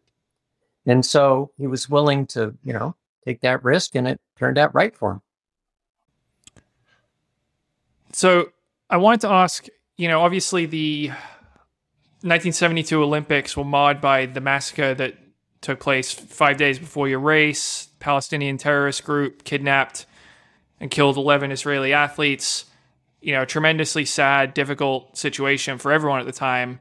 And there's an article right now that's on the homepage of Let'sRun.com. You mentioned in an interview with Randy Maniloff, the way you dealt with it was that you do that over which you have control. And what we had control of was our training. So I'm curious, in the days between the kidnapping and the massacre and the race, were you out there running? Were you able to leave the Olympic Village to go for a run? How did you prepare? Yeah, well, we watched the TV because Steve Prefontaine was actually fluent in German because his mother was German. And we realized what was going on. And once we got over the shock of what was happening, and this is interesting, I think, that we all felt this is over. We're going home. That was the initial, shock reaction. And now the psychologists have all the, phases you go through. But we were in shock.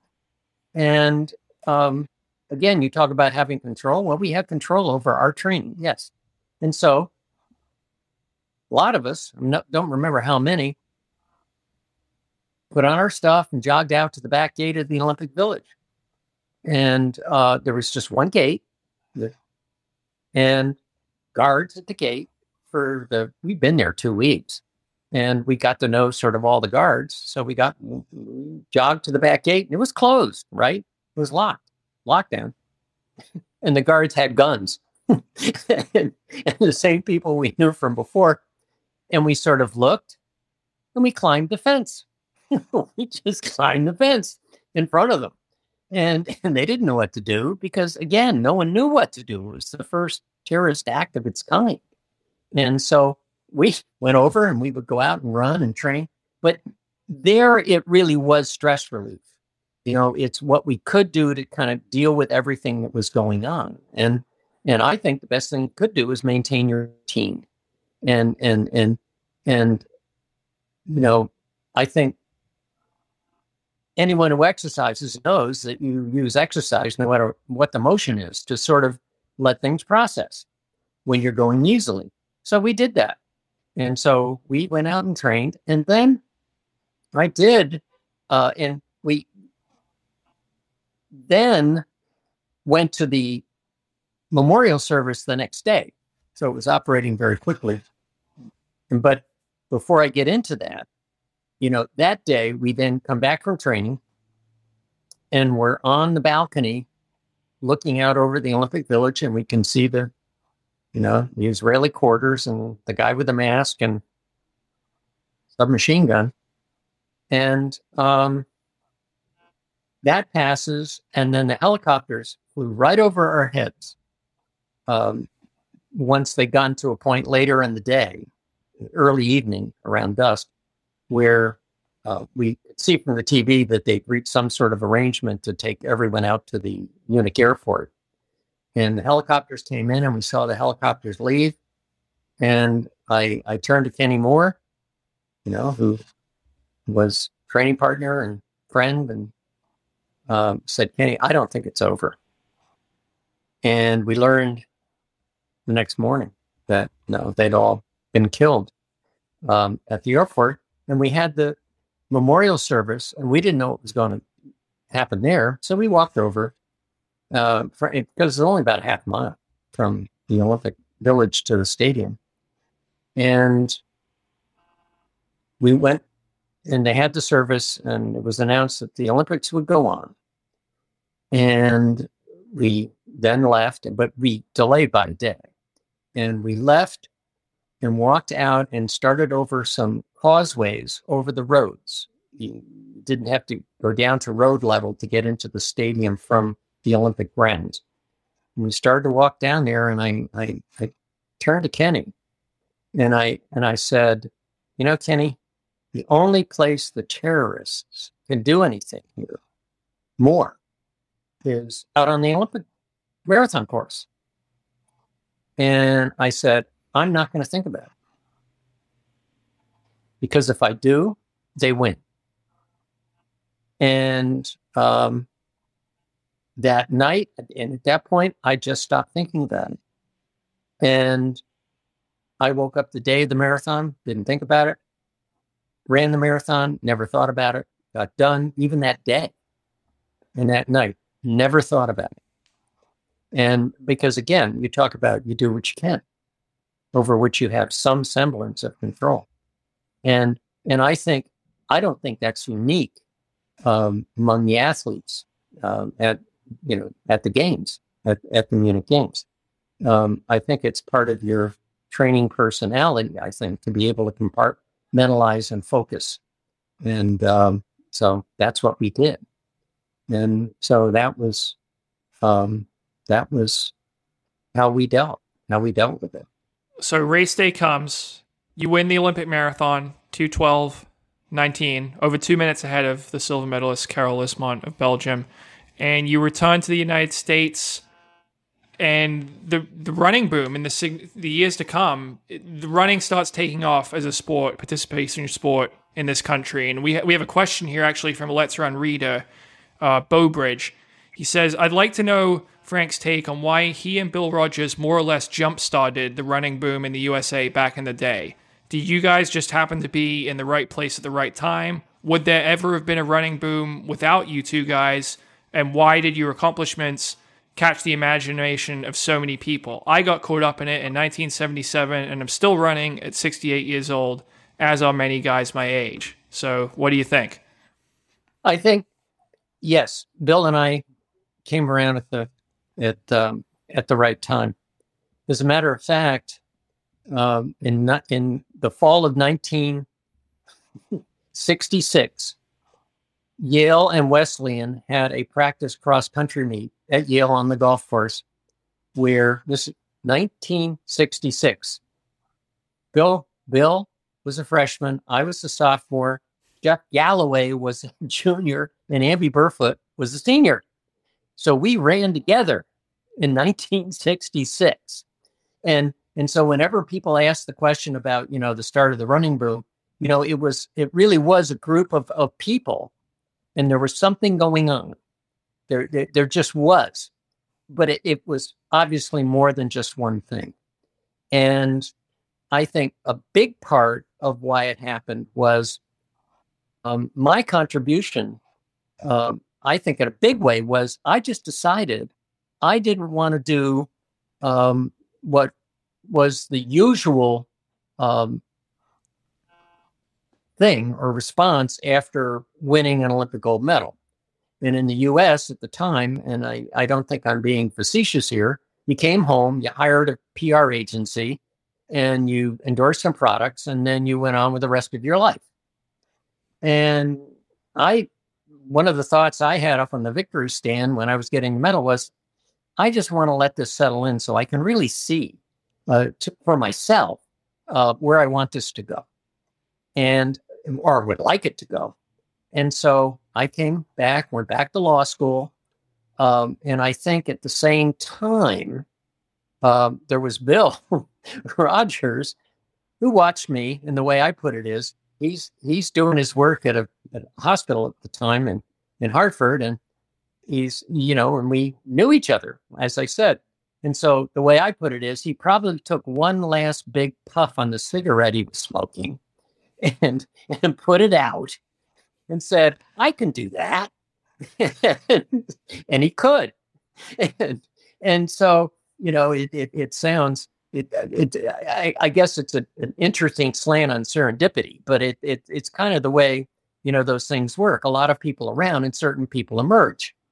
And then I think the other, and the other part was that Bill and I were basically the same age. We're a month apart in age, but I matured in running several years earlier than he did. And so his career went later, because I've always had a theory. You have about 5 years at the top, if you're lucky. And when that 5 years comes is your place. And fortunately for the running boom, our careers overlapped. So for a while, I could actually finish ahead of him. And then that went away. But the point is, we were first or second in the world in the marathon for many years. Okay, there's that. But the other part of it was, I think the knowledge of health, exercise physiology was coming in. And it started really in the late 1960s. And one of the first scientist, medical scientist to really study this was Ken Cooper in Dallas. This doctor from Oklahoma who went down to Dallas and started the Cooper Institute and invented the term aerobics. And he started to quantify fitness. And so that was the first indication of you do this much exercise and accumulate this many points and your health will improve. You sort of set a minimum standard. And there were other tests from the 50s. Harvard had a test called the STEP test. Believe it or not, in the 50s, they were charting Harvard graduates to see, over time as they were aging, how exercise would impact their longevity and health. So a lot of these things were coming together at the same time. But I do think, Bill, and my contribution in many respects was that we decided to stick around because we love to run and we wanted to keep running. And so then you had to figure out a way to earn a living. And we kind of dealt with that problem in terms of opening up the sport to prize money. Well, first of all, I haven't said a word. I've been just listening for 30 minutes, so this is fascinating. But it's a small world. One, I went to Yale, so I want to personally thank you. There would be no Let's Run. I mean, there's this little community of runners solely because of you. Like, at Yale, I was a kind of mediocre or decent runner at Yale, and I thought I could get better because they're like, oh, Frank Shorter used to do these runs. So I just dreamed of trying to do what Frank Shorter did.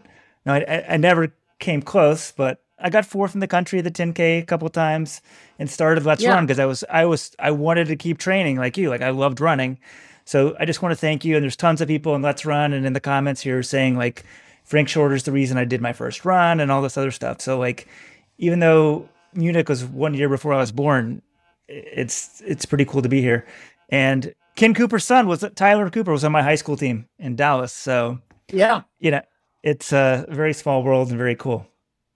Yeah. And that's it. You're just so thankful that you can be around to be part of it. And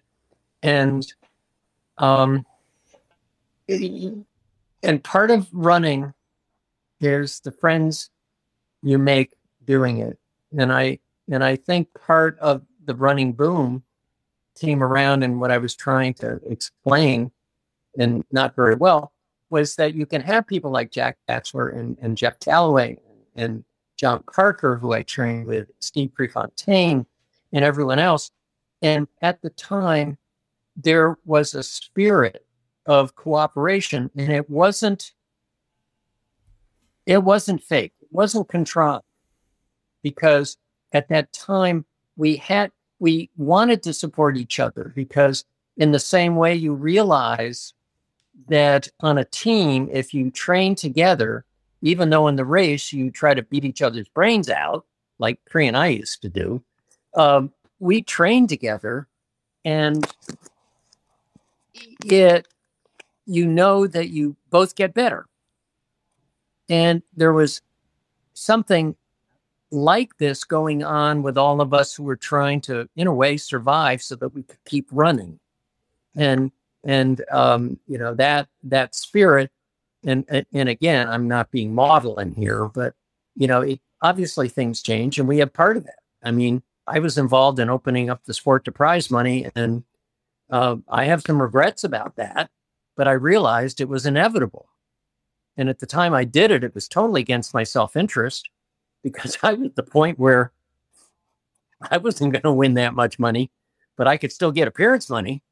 And so, we all sense this sort of, not communal, but effort of working together. And we truly appreciated each other and admired each other's performances. And I think that has really a lot of that has to do with the fact that there just weren't huge entourages at that point. It was we runners and the good coaches, like at Greater Boston and out in actually the Southern California Striders, and then the Florida Track Club, and we really liked each other. I guess that's the way to put it. We didn't have any reason not to.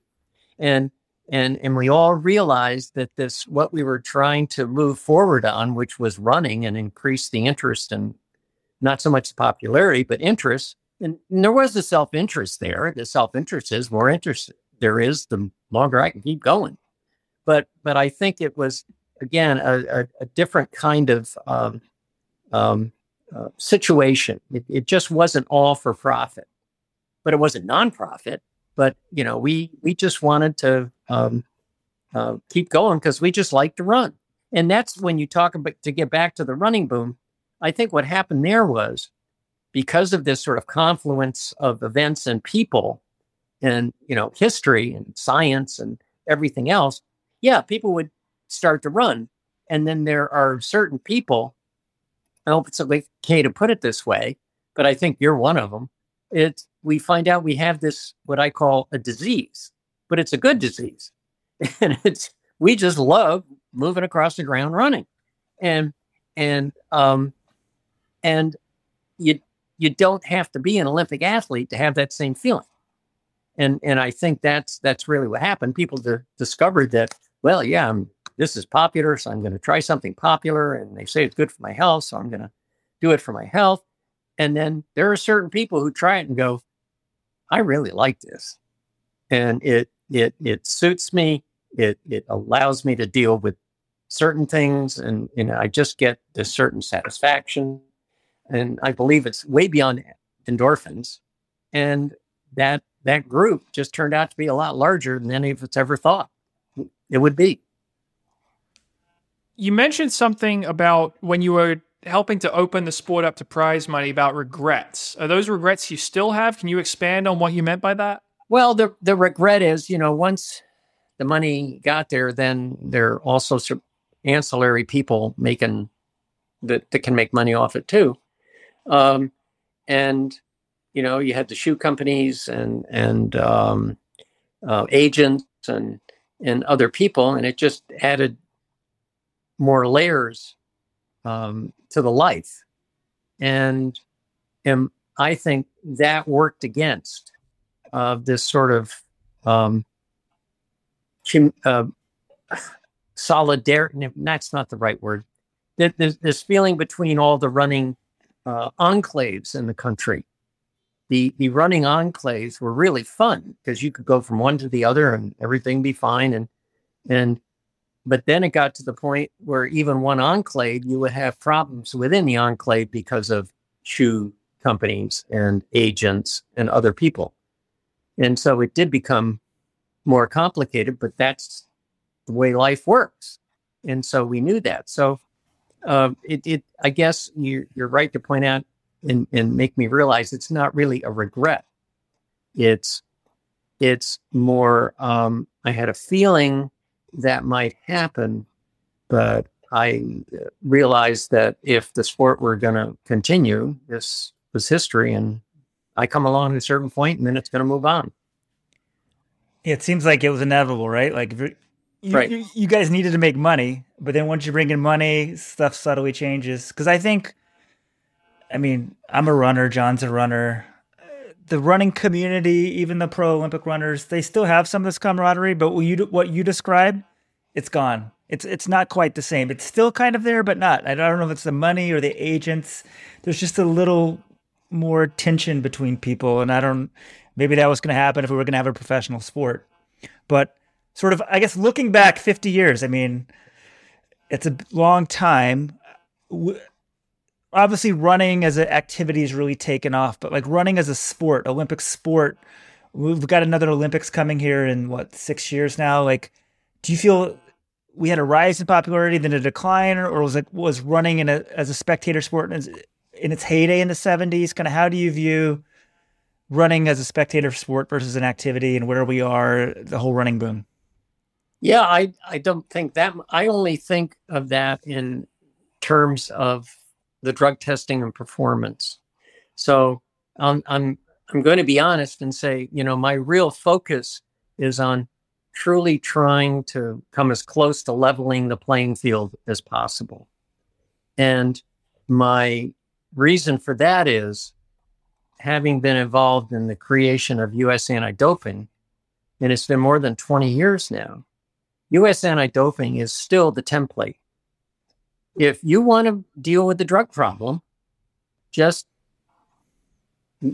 mimics the wrong word, but just duplicate the U.S. anti-doping system.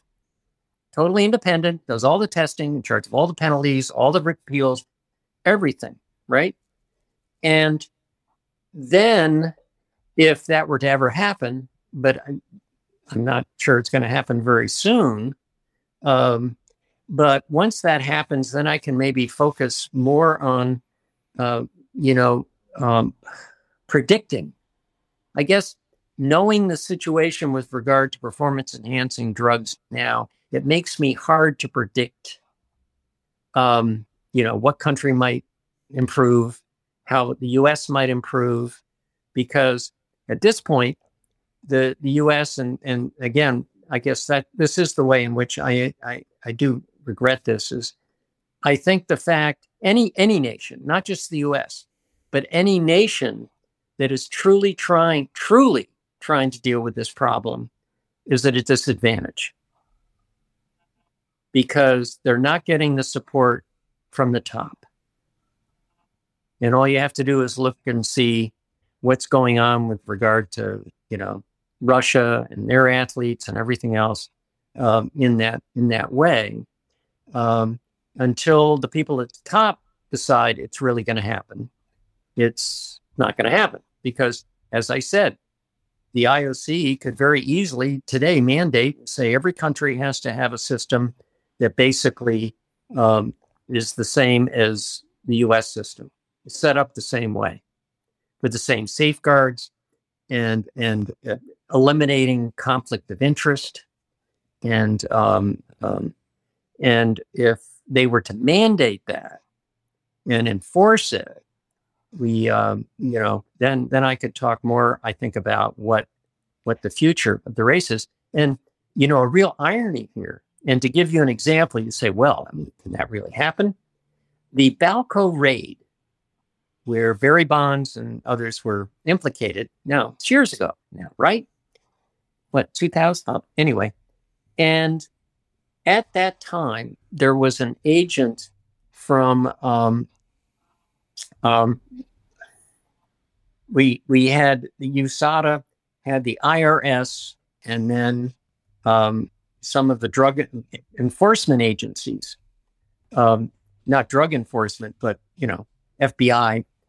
And they were also on site. And the person who was there is now in charge of all drug testing for Ultimate Fighting. Jeff Nowitzki, right? And if you, what? Jeff Nowitzki. Yeah, Nowitzki.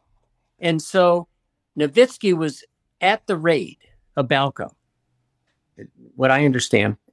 He then takes basically that concept to, Ultimate Fighting and says, we are going to mimic U.S. anti-doping, and U.S. anti-doping is going to do testing for us. And this is the sport that you see. They are constantly monitoring it and constantly penalizing people. And ironically, I can say now that Ultimate Fighting, in terms of drug control, is probably the cleanest entity in the world. It's cleaner than track and field. And so, when you look at that and you go, yeah, you can do it. If the people on top, and Ultimate Fighting has to be commended for this, they said early on, we're going to deal with this problem. We're going to take care of it. That's crazy that fighting could be one of the cleaner sports because, right. Stereotyped, right? Oh, they're all dirty. They're all on steroids. So big picture, like the two Olympic trials I did were 2000, 2004. USADA started in 2000. It was like a pioneering thing. You were the chairman of it. Drug testing was an absolute complete joke before then. And now 20 years later, I would say, like in the United States, it's much better. But yeah, how clean do you think the sport is? I don't know. It's pretty nuanced because it might be cleaner in certain places than others. But we've seen all these Kenyan busts and this sort of thing. But just how do you view the sport now versus 20 years ago or 50 years ago? Oh, I think it's better than 20 years ago and 50 years ago, but it's still not good. And sort of my answer to that is, I wish we could both talk to Travis Tiger, who's now in charge of U.S. anti-doping, to tell us off the record. I would love to really know what he thinks. And I do communicate with him. But what I can also tell you is one of the reasons USADA really started the work was right from the start, we said, we don't tell anybody what we're doing. But you ask me what we're doing, how are things going? Well, and if you're lucky, you get Travis writes the reasoned opinion and certain cyclist goes away, and you take those and you hope that those things can come shining through. And, I want to be optimistic, but I don't want to be a Pollyanna about it. And as long as I can say this, and I've said this all the time, as long as the IOC decides they don't really want to do anything about Russia, we're just going to have to wait and see if it can get any better. I'm curious, do you have an opinion on the Shelby Houlihan case? Because obviously she's one of the most prominent distance runners in America. Her case is handled by WADA, not USADA. Oh, sorry, it's handled by the Athletics Integrity Unit and not by USADA. So are you familiar with the case, and do you feel like it would have been different if USADA had been in control? Do you buy what she's selling? I guess any thoughts you have on that? Yeah, no, and I think I answered the question before when I said, I'd still maintain the way I used to talk publicly when I was working with USADA. My personal opinion on that is not on how they're doing, on what individual in the process is doing, because quite honestly, I've been out of the loop for a long time. Mm-hmm. And so I can, and I hope you realize I'm not begging off here. I wish I knew more, but I also understand that it makes me feel good knowing that I don't know more, and that it still has to be uncertain, and I don't have access to the exact test results. And again, I defer over to U.S. Anti-Doping and ask them what they feel their opinion is. But the other thing is the Athletes Integrity Unit is raising some eyebrows. And again, it has this same feeling that USADA has had, which is they are truly independent. And they're not inchful, and they don't feel pressure from anyone. And so, to my way of thinking, the more the better. And I wanted to ask, this is an issue, doping, that has affected your career, because 1976, you finished second behind Sierpinski, who, his name has shown up in some of these Stasi files that he might be affiliated with the state-sponsored doping regime. Like, at the time, when you finished second in that race, do you suspect anything of him? Did you know he might have been doping at the time? Oh, yeah. I walked up to him, and he was wearing a white singlet, and he didn't have the East German crest on it, the logo, medallion. And I thought, here's how my eye, in terms of evaluating running and commentary, I thought he was Carlos Lopez. I ran the whole Olympic marathon in 76 thinking Sierpinski was Carlos Lopez, because I had broken my ankle the February before the games and decided, even though I won the Olympic trials, I wasn't going to run the 10K. So I was doing commentary with Eric Siegel in the stands in the 10,000 in 76, and where Lopez finished second. And I said, and I think it was on air, I said, that guy would make a good marathon runner, just from watching the way he ran. So I was just 8 years ahead of schedule, and I didn't know who he was because I hadn't seen him. And if you look at the records, until the year before, his best was something like 2:15. And so there was, and he'd run, I guess, 2:12 in the East Sherman trials, but we hadn't really received any word of that. So I didn't, no, he wasn't on my radar. So I ran the whole race and I finished. And he ran a lap extra, Do you remember that? He didn't even know how you were supposed to finish. You come into the stadium, you run down the final straightaway, and then you do another lap and finish. Well, he ran down the final straightaway and did 2 laps. Trying to make it fair. Yeah, I guess. And so I was waiting for him at the finish when he came by the second lap. And so I shook his hand and he said to me, "Sprechen Sie Deutsch?" And I thought, that is very unusual for someone from, Portugal to say. I just, at the end of the Olympic marathon. So I, and then when I found out he was from East Germany, yeah, I knew. Yeah. And how do you feel about that? We're 46 years on now. How are your feelings on him and on that race? Well, I've been saying this for many years now, again, and it has to do with the drug situation. It all comes from the top on down. The IOC wants to do anything about it, they can. But the history, if you look back, you had a president of East Germany who was eventually given the Order of Olympic Merit by Juan Antonio Samaranch, who was Franco's last surviving cabinet member. You had a fascist and a communist. And the fascist gave the communist the Order of Olympic Merit. What does that say about power?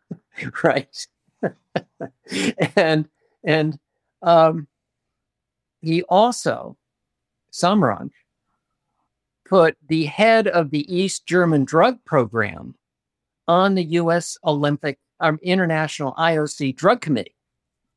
So they knew all the testing that was going on, and that allowed them to have parallel labs at meets.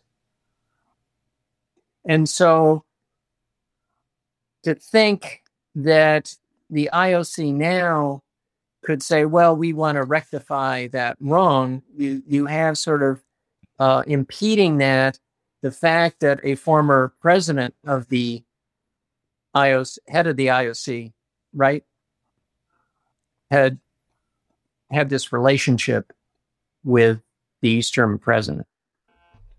It sounds crazy, but I mean, I'm like, wow, it was a different era back then. And then, oh wait, Lamine Diack, who was the head of World Athletics, what? How many years ago, John? 5, 7? 7, yeah. Covering up tests. It's crazy because I remember people saying, I mean, we're always hearing it. Everyone thinks everybody's dirty. And I'm like, but some guy went to this huge conspiracy once, and I'm like, that's impossible. For that to be happening, they'd have to be covering up a test at the top. Well, turns out it was happening, so maybe stuff hasn't changed that much. But I'm just trying to be realistic about it, Yeah. And given my experience, because, I also had good experience dealing with international track and field with regard to, the trust fund and everything else that's involved with that and the testing. So, we'll see. Not so much the testing, but Olin Castle, who was head of the U.S. track and field for years and was kind of considered a villain, actually worked he really was an ally for us when we were working back then. And I think that should be pointed out. He is the guy that really took our case overseas so that we could open up the sport. And I think he was cast as a villain, and that really wasn't the case. It's very easy to do that. And with someone who is so good about not giving me information. Again, like Travis Tiger, it's sort of like, and so that just came to my mind for all of you listeners that, don't believe everything you see in the movies, even though a lot of it was true. There are some aspects of it that aren't. Mm-hmm.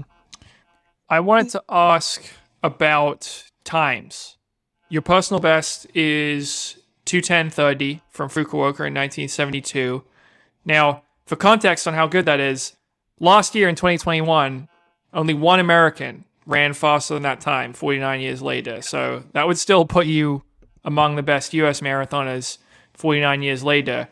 I guess I wanted to start by saying, did you ever run in a marathon in your career that either had a pacemaker or where time was sort of something you were going for rather than place? No, never had a pacemaker. And again, the way I ran, I always surged and then ran positive splits. I would run 2:11 in Fukuoka when I won, but I went out in 1:03. and there was no one else around. And so that's the way I ran. And so, but again, I don't predict how much faster I could have run if I had even pace or ran even pace or had a pacer, because that's not the way it was. And I think for me, it served me well, because I think from what we've talked about today, and your listeners, they can see I was good at varying pace. I wasn't an even pace runner.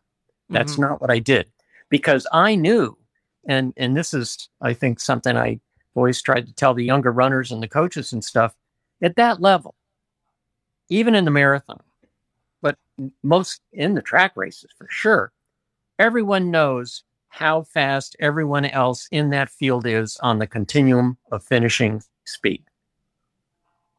You know that if everybody's together with 165 to go, you have a pretty good idea who's going to win. And so all those people who aren't the fastest have to figure out another way. Are you catching my drift? And so I again, to sort of come back and summarize again, I worked to my strengths. And my strength was, in essence, and I'd never really thought about it this way before. My strength was slowing down the overall speed of the race by using speed in the middle of the race. Yeah, I feel like that's something that you don't see as much. With the pacemaker, certainly not at the pacemakers, with them in the race, because no one's going to surge ahead of the pacemakers until they drop out about 30 kilometers, Right. And so that strategy, you might be able to pull it off in a Boston or New York, but a lot of the big city marathons, it's hard to implement these days. Right. Yeah, and I'm saying I'm willing to acknowledge that I was very fortunate to say, come along when I did. So is it foolish then to ask you I know you said you don't really make predictions. Is it foolish to ask you what you think you could have run? We put you in Berlin Marathon, perfect pacemakers. No. Super shoes. Because I couldn't have stood it. I wouldn't have done it. I couldn't. Yeah. It's not my nature. And, my form, part of what helped me was I was very light on my feet. And so, who knows how much I would have benefited from the platform shoes, right? The rebounding shoes. I don't know. You don't know.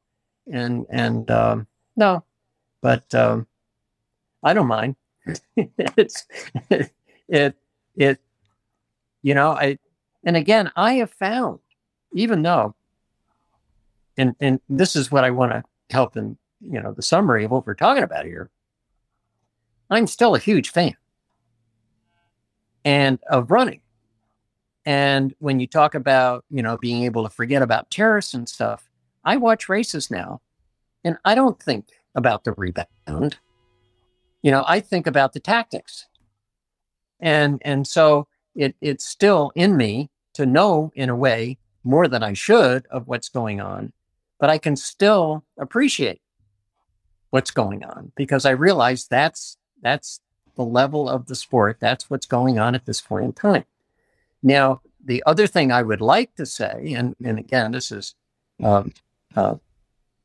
just a personal opinion, there are other sports, one in particular that has done a much better job of this kind of situation with the shoes, and that's swimming. Think of how they handled the suits, right? Yeah, they basically put a unilateral ban back in 2009, 2010. Right. And it could be done.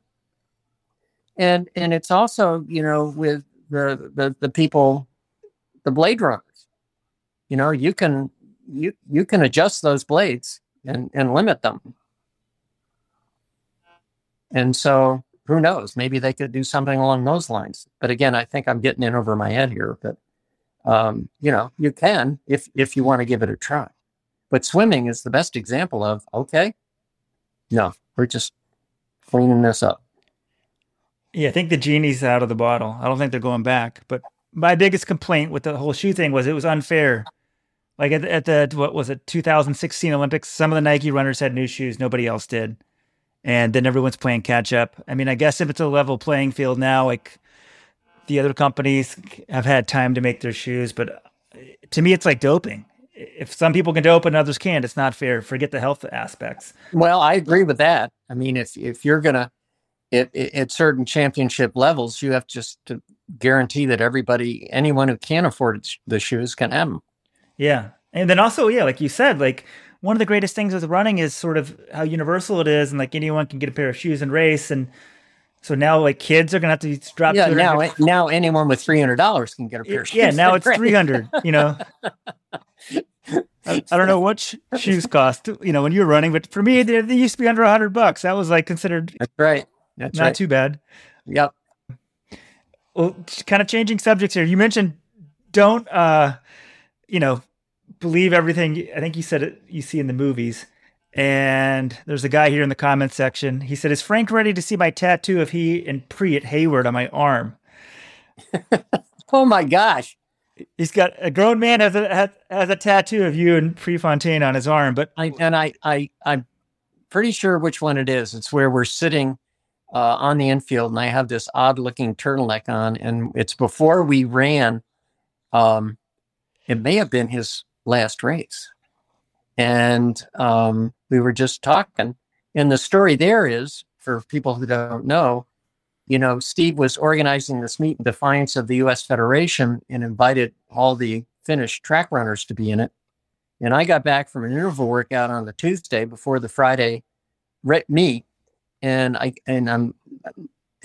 just back from the track, and I get a call in my kitchen, and it's Steve, and he'd just been out training with me in Colorado, because a lot of people don't know that he realized that I had come on to, I had discovered something in the altitude training. So he came out and trained with me for a month.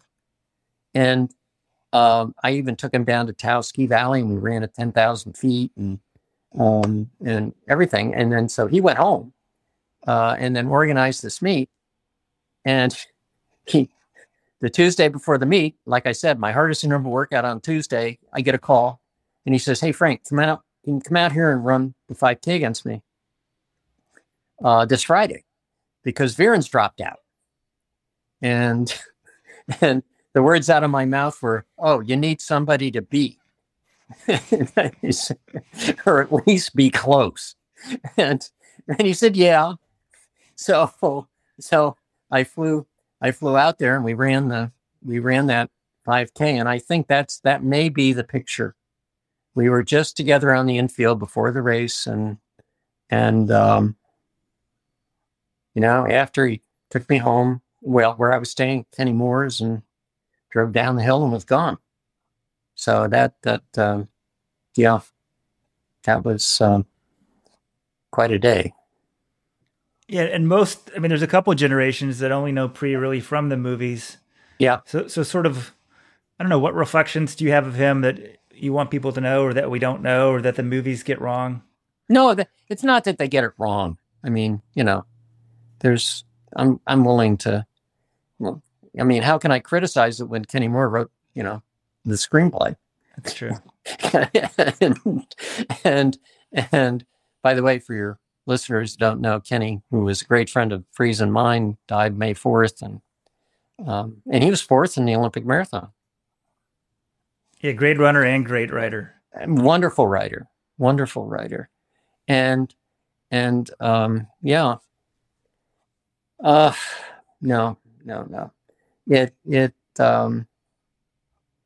But what I would like, the people that know about Pre, that he was going to change. He learned his lesson in 5,072. I was one of the few people that could tell him that he'd been stupid. One, in predicting and telling people how fast he could run the last 1,600 meters. Ian Stewart had the best comment to that, which was when he sort of announced that's what he was going to do. And Ian Stewart said, well, hell, 5 minutes can do that. and then running wide the entire last lap. I could tell him that, but we were going to train together next year. So I just thought people might like to know that again, because what I was trying to say at the start, I mean, it really was, that's the way we were then. And he and I would train and we'd do intervals together, and he liked to do intervals with me because I truly shared the lead. You're running 12, 400 meters. I led 6, he led 6. And he would train with me because I shared the lead. And so, again, that was just the way we did it. And then the race would come. We try to beat each other's brains out, and then we go back train together. Would he have won in 76? I don't know. I don't predict like that. He would have been in there, though. He was getting better. Mm-hmm. And if you want, do you want one more pre-anecdote? Of course. I've done this publicly with people. When he came to train with me that in that month before he died, I took him down to Taos to the ski valley, which is at the base at 9,000 feet. And he had never skied. And we went on the beginner's hill, and we got him equipment, and it was a very short kind of chairlift with this tiny beginner's hill about, 150 yards long, 200 yards maybe. And so at the bottom, I'm showing him how to snowplow for the skiers, and then how to apply pressure to start a snowplow turn, going left and right, and you put pressure on the left ski, and you go to the right, and you put pressure. And then so we go up the chair, and he gets off, and he starts to snowplow, and he doesn't even attempt to turn, and he goes right down the hill and crashes into the hay bales at the bottom of the beginner's hill. And I thought, oh, I've killed him. and by the time we left, it was up on the mountain we were skiing. But we also, at 11 o'clock, we stopped skiing, and we'd run 4 miles down from 9,000 feet to about 8,000 feet, and 4 miles back up. And then after skiing, we would run up to 10,000 feet and do another 6 or 7 miles at 10,000 feet. And that was our ski vacation. One time, starting down the mountain, it was spring, it was early April, and it started, for people familiar with snow, it started the corn snow. Corn snow looks just like kicks. And it's because, it's right on the melting point, 32 degrees snow. And the wind was coming up the valley as we were heading down this like 7-8% grade, this road. And the corn snow was blowing horizontally and hitting us, right in the chest. And we had to actually struggle to run down this hill, right? And what people, Steve was a pisser and moaner. He loved to piss and moan when he ran. And he was, we all knew that. And I knew that. So we start down, we're running down the hill in this corn snow blowing freezing, hitting us and melting as it hits us. And I turned to him as it just started to the ramp was getting out of control. And I said, Steve, do you know no one in the world is probably training harder than we are right now? And for the first time ever, he shut up. And we ran the rest of the workout. He never said a word. And we ran. So that's my Prefontaine story. And back then, a lot of people didn't do altitude training, right? Did you just sort of discover that on the own, or was the science getting out there about it, or how did that come about? My family had moved to Taos, New Mexico in 1967 when I was a junior in college. And Taos is at 7,000 feet. And I realized when I went back for my junior year that it was better. I could tell there was an effect. And then it really took hold when I went out the next summer and trained at altitude, and then went back and had that's when things began to take off for me in college. In the sequence is I ran very well in the Ivy League and then finished 19th in the national cross country, which was all American. And then in the indoor track meet at Joe Louis, I was second in the 2 mile, and then I won the 6 mile outdoors and the 3 miles outdoors that senior year. So you can see it was a big leap, but it was happening, and I think it was because of the base training that I found I could do at altitude. Yeah, so it in a way I didn't discover it; it discovered me. It sounds like the altitude really paid off for you. I mean, with my own running, same thing. I moved to Flagstaff, Arizona for 4 months, and I ended up staying 4 years because I became so much a better runner. And well, also, Frank, this is a personal thing. One of my lifelong goals, I want to see Yale win the HEPS cross country. They haven't won since the war, and that's World War II for anyone out there. Do you have any advice? Or maybe the whole team should move to altitude for the summer and come back. Oh no, I don't know. I don't know. It again, you hope for the cycles. We've been hoping for a long time. Yeah. And just on the Yale note, I started running a relay called Hood to Coast about 12 years ago, and a bunch of old Yale guys from my cross country team were. 5 of us were on that first 12-man relay in our 60s from Mount Hood to Seaside, Oregon, 200 miles.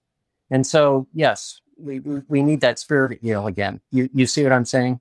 Yeah. It would be, no, I don't say we need it. It would be nice to have it, where one of the guys, and here's a factoid, is his name is Dan Larson.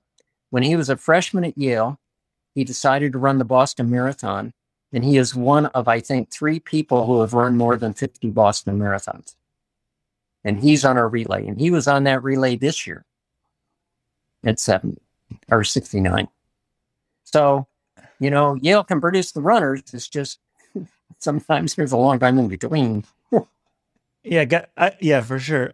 I got one question related to your running now, one more Yale question. First, how much do you run these days?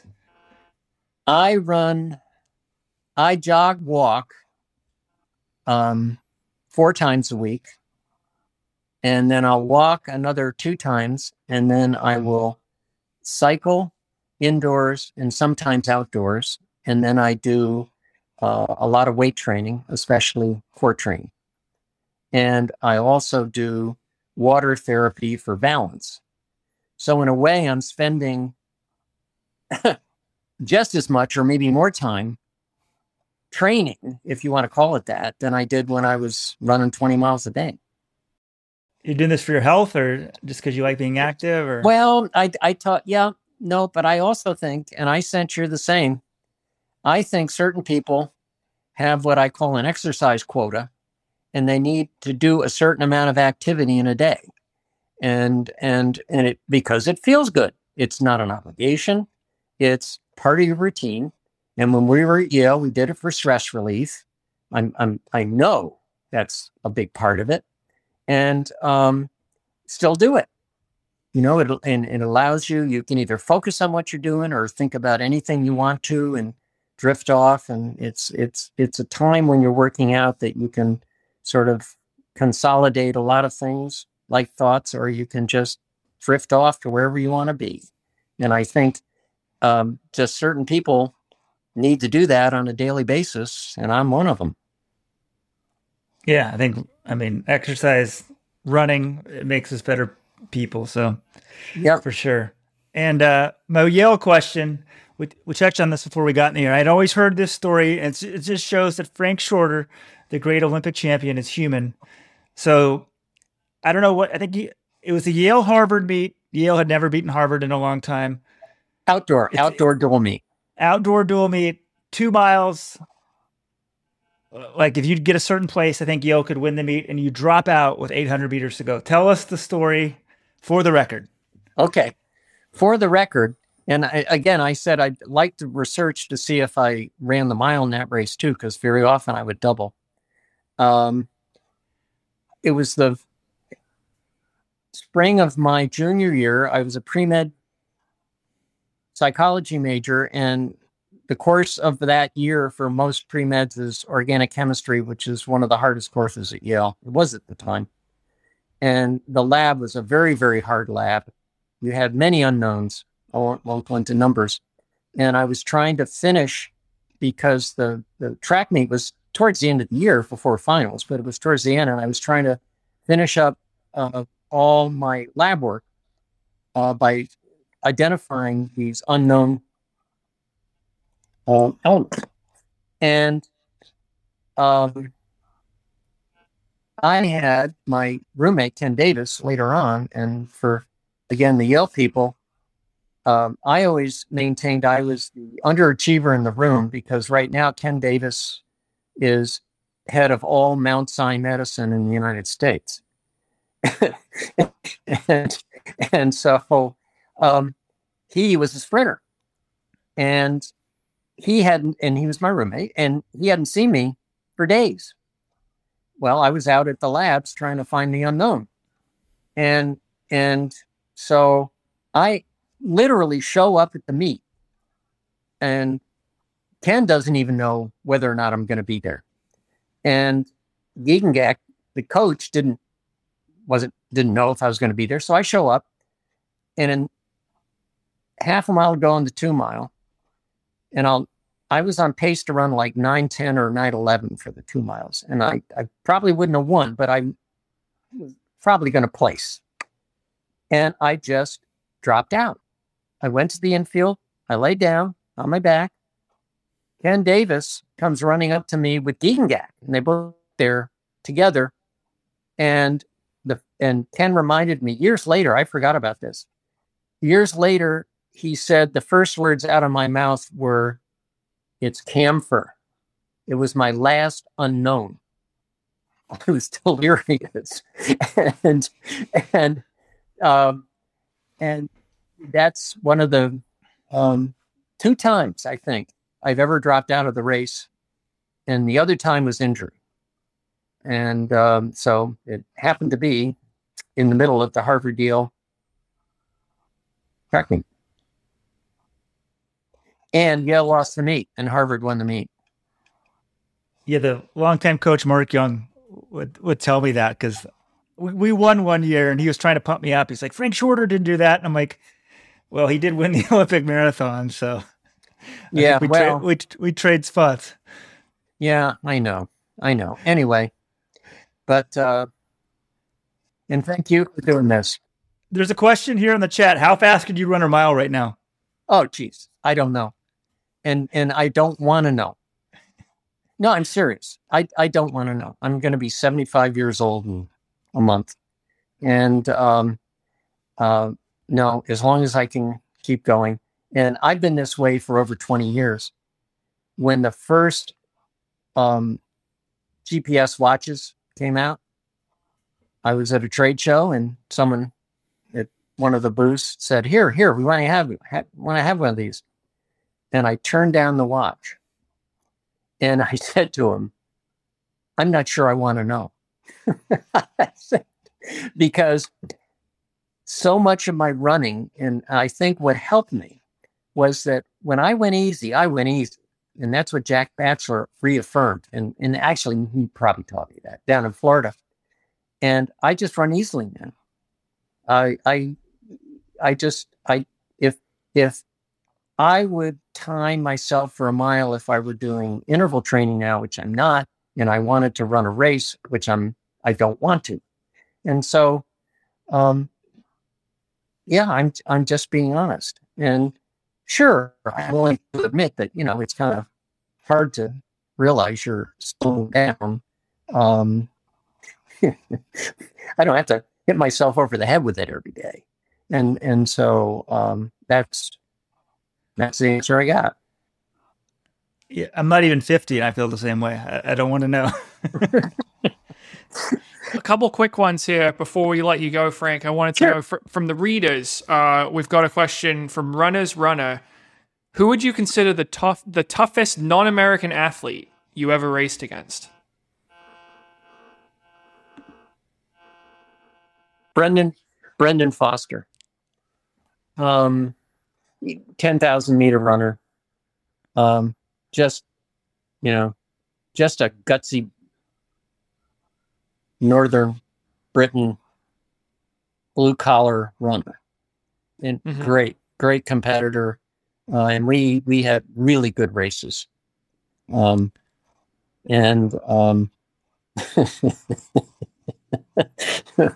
year, I think it was 1975, we raced in Crystal Palace, London, and we actually ran, I think, the fastest time of the year, and it may have been when I set my PR.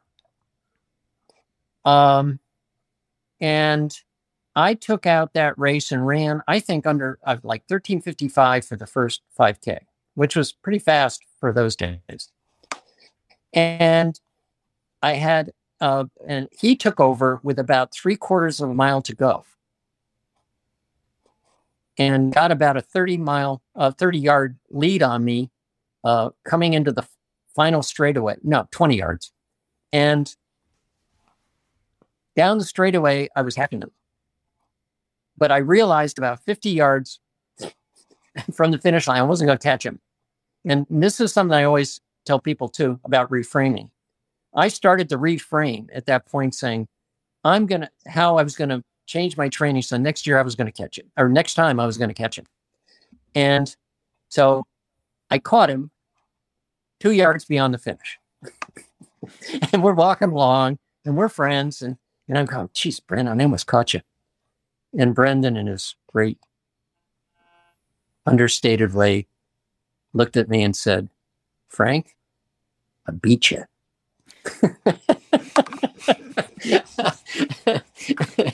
and we were ranked 1-2 in the world that year on that race. Oh, wow. He was a tough man. Yeah. Oh, it's a great commentator for a long time as well for the BBC. Yeah. Okay, another question here from Run Bum. You were self-coached since your college days and used the same system throughout your career. Do you think this system took you to your physical potential, or would you change anything if you could redo it? And he also wants to know, could you give us a sample week of training for you during your prime? Oh, okay. No, I wouldn't change it, because I do think, I just happened to make some good choices, and I kind of knew what my abilities were. One, light on my feet. Two, I could recover, and not only during workouts but between workouts. And I realized the speed training worked for me. And a typical week when I was running well would have been 20 miles on Sunday. Sometimes I ran hard, sometimes easy. We had a group that met at my house every morning in Boulder, and we would run 20 miles. And we would run the first 10 easily, probably over 6-minute pace, 6:30, who knows. And then we would run, everyone could take off on the second 2-mile loop. It was two 10-mile loops. And it was how fast you could finish that second loop. And I came even at altitude for that second 10 miles. I could be a little bit over 50 minutes for the second 10, 51, 2, 3. Then Monday, and this is where the recovery came in. And that's why this is a good question. Monday, I ran my most difficult interval workout of the week, the day after the 20-mile run. And I would run 6 or 7 miles in the morning. In the afternoon, at altitude, it would be intervals that would total 3 miles worth of hard running. And then the rest in between was about double the distance I would jog at sea level, but I would try to run my sea level time at altitude, which was 65 seconds. So I never ran 1,200 meters at altitude slower than 3:15, ever. And I would recover in between. Then I would take an easy day the next day and run at altitude. I would run, I averaged about 3 to 4 miles less than at sea level. At sea level, I could do about 20 miles a day. At altitude, I found 17. It just turned out to be the number. Okay. And I think that had something to do with recovery.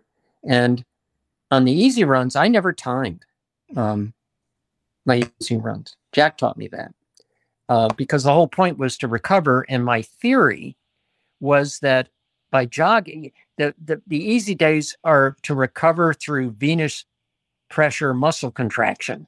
It's not really a training run. It's a recovery run.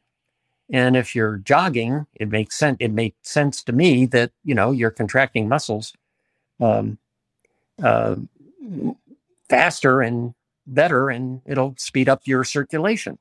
I don't even know if they've proven that now, but that's what I believed. Then on a Thursday, I would do something like 12 times 400 meters with a very, very short recovery in the afternoon. And then, but on the Thursday, if I were racing, so I might have taken 2 easy days sometimes. And then if I weren't racing on Saturday I would run in and out 200s and try to average under 28 seconds for the 200s. Just for speed, I'd run 20 of them. And so that was about it. And then if I raced, I would race. And then every once in a while on the Thursday run before, or let's see, on the Wednesday run where I was going easily, I would start my second workout of the day. And I always started out in the same route and to warm up. And because if I were feeling really good on that day, I would it turns out, what's now called the tempo run, which is, lactate threshold right on. I didn't know that's what it was, but I would warm up for about 10 minutes if I felt really good. And then I had a certain course I would always run when I felt like that. And it ended up running around the University of Colorado bike path, which circles the campus. And I would always end up on that bike path and see how far along on the bike path I could go in 40 minutes total of hard running and finish. And that's how I gauged my improvement. Because as I got better and better, I finished farther and farther along the path. And that was essentially it. And the other thing about it is I trained that way all year round. I ran on the indoor track at Colorado and did the same kind of intervals. So I ran as hard indoors as outdoors. And again, I got to the point where I never ran 400 meters at a pace slower than 65 seconds. So and I did it year round. That's what I did.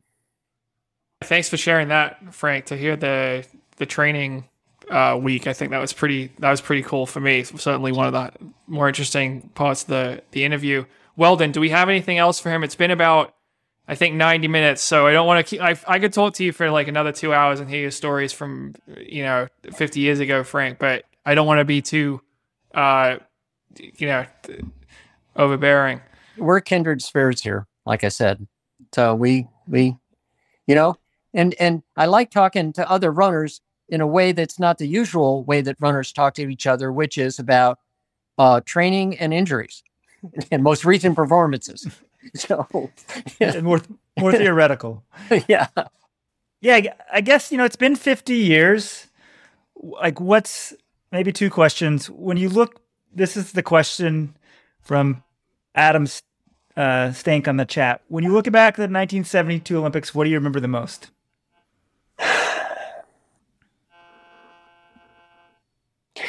I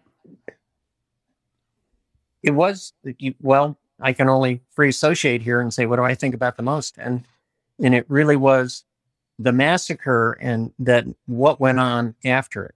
You see what I mean? That moment when it happened. And when you ask me how often I think about, the race, I think about the massacre more than I think about the race, and that whole situation, and the whole just horror of it. And one thing I'd like to say that I don't think many people, of which many people maybe are not aware, the Boston bombing, I was across the street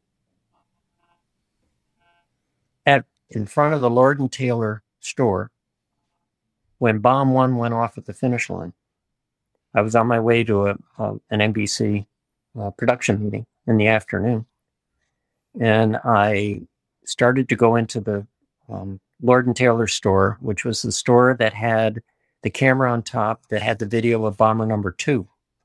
And Bomb 2 went off right behind me across the street as I was entering the vestibule, Lord & Taylor. And so I think I'm probably one of the few people who heard the shots in Munich and the bombs in Boston. So, and so it's always a reminder to me of how there can be so much good and so much bad in the same place. So anyway. Yeah, there's a lot bigger things out there than running. And as I think people born after 72, we don't appreciate that, that's the same Olympics because, we hear about the massacre and we hear about, Frank Shorter won the Olympic gold medal, and we don't realize these were 5 days apart. I mean, it's just sort of, but I think some of that's life, right? There's evil, there's good, there's love, they could be at the exact same place at the exact same time, pretty much. Yeah. And you're right. That's a very good way to put it. I'll cite you if I ever say that. Also, the other thing, so 50 years, you have all this perspective. What's the number one piece of running advice or life advice you'd give people out there? Oh, I don't know about life advice. I wouldn't be any good at that. The running advice is, and I've always said this, consistency is the key. The more consistent you can be in your training, the less you have to get it exactly right. And not only does it give you more leeway, it allows you to refine your training. So it helps you in two ways. You can have, you don't need to be as precise and good, and yet it'll help you get better at it. So I hope that makes sense.